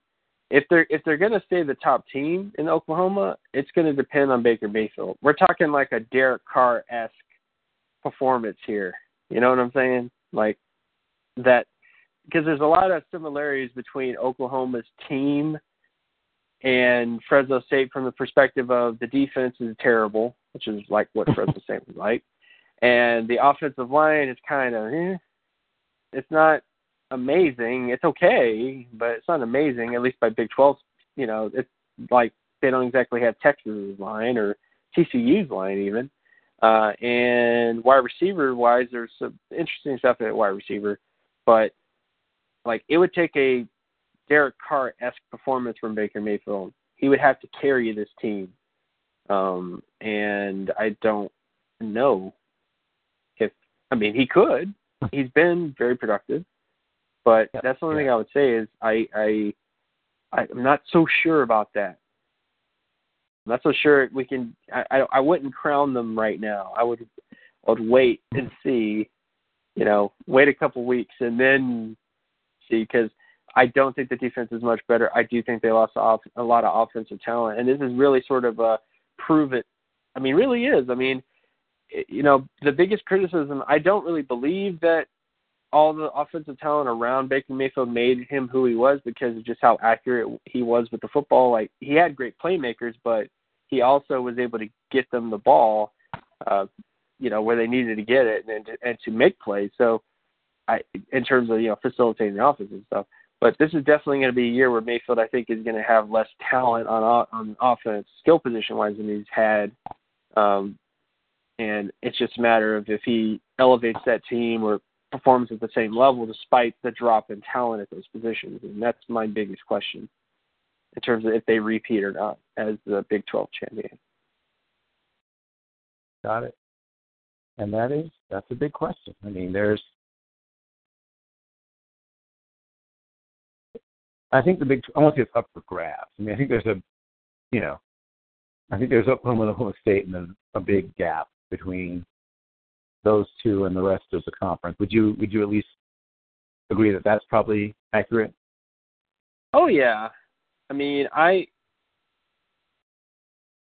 would say that the top 5 teams in the Big 12, like I would say Oklahoma State, Oklahoma, West Virginia, and maybe Texas, talent-wise, are fairly similar. But the only thing that really gives Oklahoma the advantage is the fact that their quarterback has been as efficient as he's been. Right? Because he really has been the best quarterback in that conference, stats-wise, and on film. In terms of just accuracy and stuff like that, throwing very catchable football. Mason Rudolph is in another year. Mason Rudolph's play might elevate. Will Greer is in the conference now. So, I'm just saying there's more. I think the teams on the talent pool, I guess, is very similar between those 4 teams. It's just the quarterback position has been kind of a mess or is kind of working its way along. And I just think that if if Mason Rudolph takes a big step, if Will Greer, lives up to the hype, I think that really could challenge them because I don't see that big of a difference or that big of a gap between Oklahoma and these other programs, talent-wise, especially on defense. I just don't see that big of a difference in terms of those programs, talent-wise. Gotcha. So that brings us to, I guess I'll sort of ask for a sort of a quick top 10 in the Big, quote-unquote, 12 in your mind in terms of NFL prospects, and then we'll adjourn. So if you were sort of putting together your top 10 Big 12 prospects, and they don't have to be in order necessarily unless you have them in order, but who would those 10 players be and why? Right. Well, I guess I'll just do position. So quarterback, Mason Rudolph, Baker Mayfield, obviously. Sure. So those are your running top back, 2. Right. Okay. The top 2 would be kind of like that. Yep. Running back. Sure, go ahead. I don't really have anybody at running back. Really. I mean, Big 12 running backs. Okay. Right. I mean, there's talent there. This isn't close, but not quite. And yeah. I guess, is Chris Carson still with? No, he. Oh wait, the other kid, Justice. What's his name? Justice Hill. He's not. Or the kid at Oklahoma State. What's his name? Right. Young. Right. Sophomore this year. Justice Harrison. Yeah, I know what you're talking about. Yeah. I mean, I like them. I just wouldn't, but I don't love them. It's just kind of. That's fine. Okay, move on. Who do you? But yeah, so you got those guys. I think wide receiver, James Washington. Obviously. Alan Lazard, but I'll wait and see on that. So we'll see what happens with the rest. Offensive line wise, Connor Williams would definitely be there. Orlando Brown would be there. Although I'm kind of regretting it, but yeah, he would be there. Okay. Edge wise, I would definitely have Dorrance Armstrong from Kansas. Right. So Kansas makes an appearance. I would also have Ogbania, but again, let's wait and see what happens. Sure. And at linebacker, Traven Howard would definitely be there. Malik Jefferson would be there. Based on, I thought, actually, I'll take away Ogbania. Sorry, Ogbania, and put Malik Jefferson there. And then sorry, Ogbania. But yeah, okay. In there. Gotcha. And then the last guy, just going to the Rolodex of corners and safeties, would probably be, I think a Baylor guy. I would say Davian Hall. Davian Hall. Okay, got it. Yeah, that would be the sort of the two quarterbacks. Obviously, Mason Rudolph and Baker Mayfield, James Washington, Alan Lazard, Orlando Brown, Connor Williams, Traven Howard, Dorrance Armstrong, Lake Jefferson, and then of course Davian Hall. Would be kind of the last guy. Good stuff. And could you tell everyone, the fans, everybody, what you're up to? What things they look for coming from you next, Jim? Well, obviously I've been doing a ton of analytics-based stuff on the Common Man Football channel on YouTube, and a lot of stuff has been offensive line. So I found out something. People don't care about offensive line data. Bill. You are correct. I mean, honestly, I should just do videos on quarterbacks and wide receivers all day long because apparently that's all people care about. Which, of course, I'm not going to do that. But I just thought that. But I did athletic looks at the Cowboys, who I think are one of the best offensive lines in the NFL, who also happen to be one of the most athletic offensive lines in the NFL. Take that, offensive line gurus. The Tennessee Titans offensive line is another team I profiled who are one of the most athletic offensive lines in the NFL, who also happen to be one of the best, in terms of athletes, and of course one of the best lines in the NFL. I think most people would agree. And they're built very similar to the Cowboys too, which I was very surprised by, but very similar in terms of the types of athletes at the center position and the guard position and the tackle position. It's just honestly the only real difference is that they're white, I guess, in terms of like Taylor Lewan is not exactly Tyron Smith, you know what I'm saying, in terms of color. But as athletes, they're similar, but it's just they're different skin tone. But yeah, so like I did sort of profile on that. I'm doing one on the Cleveland Browns because I want to get that Cleveland Brown money. And which will be coming out soon. Also did profiles on linebackers, and then I'm also doing a Derek Carr video because there's been a lot of backlash against Derek Carr being paid $25 million a year,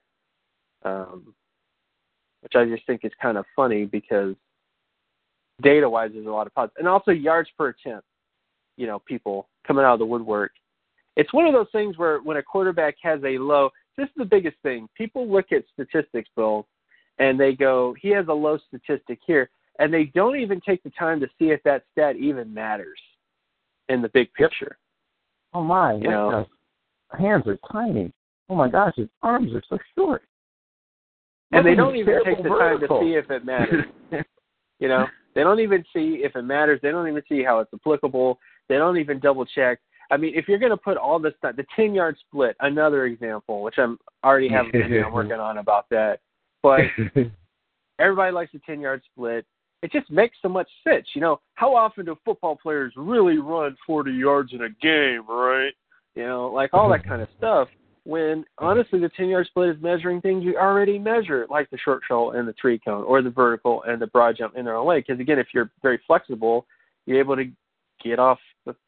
There's correlations between having a good short shuttle and three cone and having a very good 10-yard split, in addition to being very good in terms of vertical and broad jump and having a very good 10-yard split. So they're really measuring that stuff, which we already measure. So who cares? But whatever. So, and also the data backs the 40-yard dash more than it does a 10-yard split. Like you're going to find more successful players. Because once again, sample size. A 10-yard sample size is a tiny one. Technique difference can give one guy a huge advantage over the first 10 yards, while speed begins to wipe away that technique advantage once you go further down the track. Exactly. So, again, and people put so much emphasis, and even when you show, that's the funny thing, even when you show the data and you prove people wrong, they still don't want to believe it. which just amazes me. Like, it's right in your face. But, yeah, I would just say that yards per attempt, which in that video, I'm talking a lot about yards per attempt, because it's a data point that really doesn't matter anymore. In the modern NFL, yards per attempt really doesn't matter as much as it used to, Like, this isn't the Al Davis days anymore. Everything's West Coast offense, West Coast says, stuff like that. And plus, Derek Carr's adjusted yards per attempt is above average by the whatever.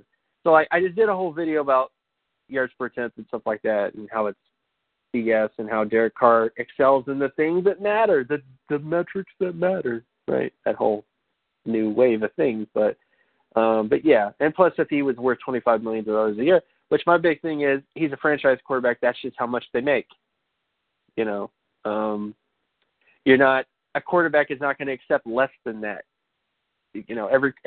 Every new quarterback contract for a franchise quarterback is going to be the biggest contract ever. We're going to be talking about Dak Prescott having the biggest contract ever. Like the only quarterback that people are really kind of in on is like Kirk Cousins. We don't really want to pay him that much, but that's really the only quarterback that there's been so much backlash against getting paid. But yeah, Derek Carr kind of joins that group. But whatever. So that video obviously is coming up, and I'm going to be doing I may end up doing a mock draft. I don't know. I may just do a video as to why I'm not going to do a mock draft, but which I think would be that'd be a better thing to do, and just explain to people not only that it's pointless, there's not enough information. You're going to hate me anyways, because if I have a team in the top 10 that you're a fan of, you're going to hate me and go, why do you think my team sucks? Like, a lot of stuff to unpack. But yeah, I just, in general, I don't like doing mock drafts. I like doing mock drafts on occasion. I think mock drafts are fun. They're cool. But when you have a mock draft every single week, a new mock draft. For no apparent reason. A new top 10. And oftentimes it's driven by, I just got to watching so-and-so's tape. He's pretty good. Top 10 pick. Oh, boy. I just got to watching Josh Allen's tape, and he made a cool GIF. Top 10 pick. Like, I just, it shouldn't be. It should be like weather reports. Or I don't know, but it's just sort of the thing of like, if you're to me, doing a mock draft at any point of the year is kind of looking at a weather forecast from like 3 months ago. Like, it doesn't help you now. It probably would have helped you back then. It may have been wrong, but it's like forecasting, and it's just, there's a lot of projection. I just find it more interesting, better to really just pay attention to prospects. And as far as like what happens, what actually is going to happen on draft day is teams. Leave that to the other guys. Leave that to the people that are talking to actual teams. I'm just going to focus on what I can do, which is just figuring out these guys are actually going to be good football players. So I guess that's my biggest thing against mock drafts. I just think people like us should be focusing more on who's actually going to be a good football player, because we can do that a little bit better than what so-and-so, what the Jets are going to draft and stuff like that. Even though it's fun to do. Again, it's fun to do, and draft personalities are a real thing, and it's fun to do that, obviously. But I just don't think you should be doing a mock draft every single week. It just seems pointless. It's just this pushing a boulder up and then it rolls back down, type of thing to me. But yeah.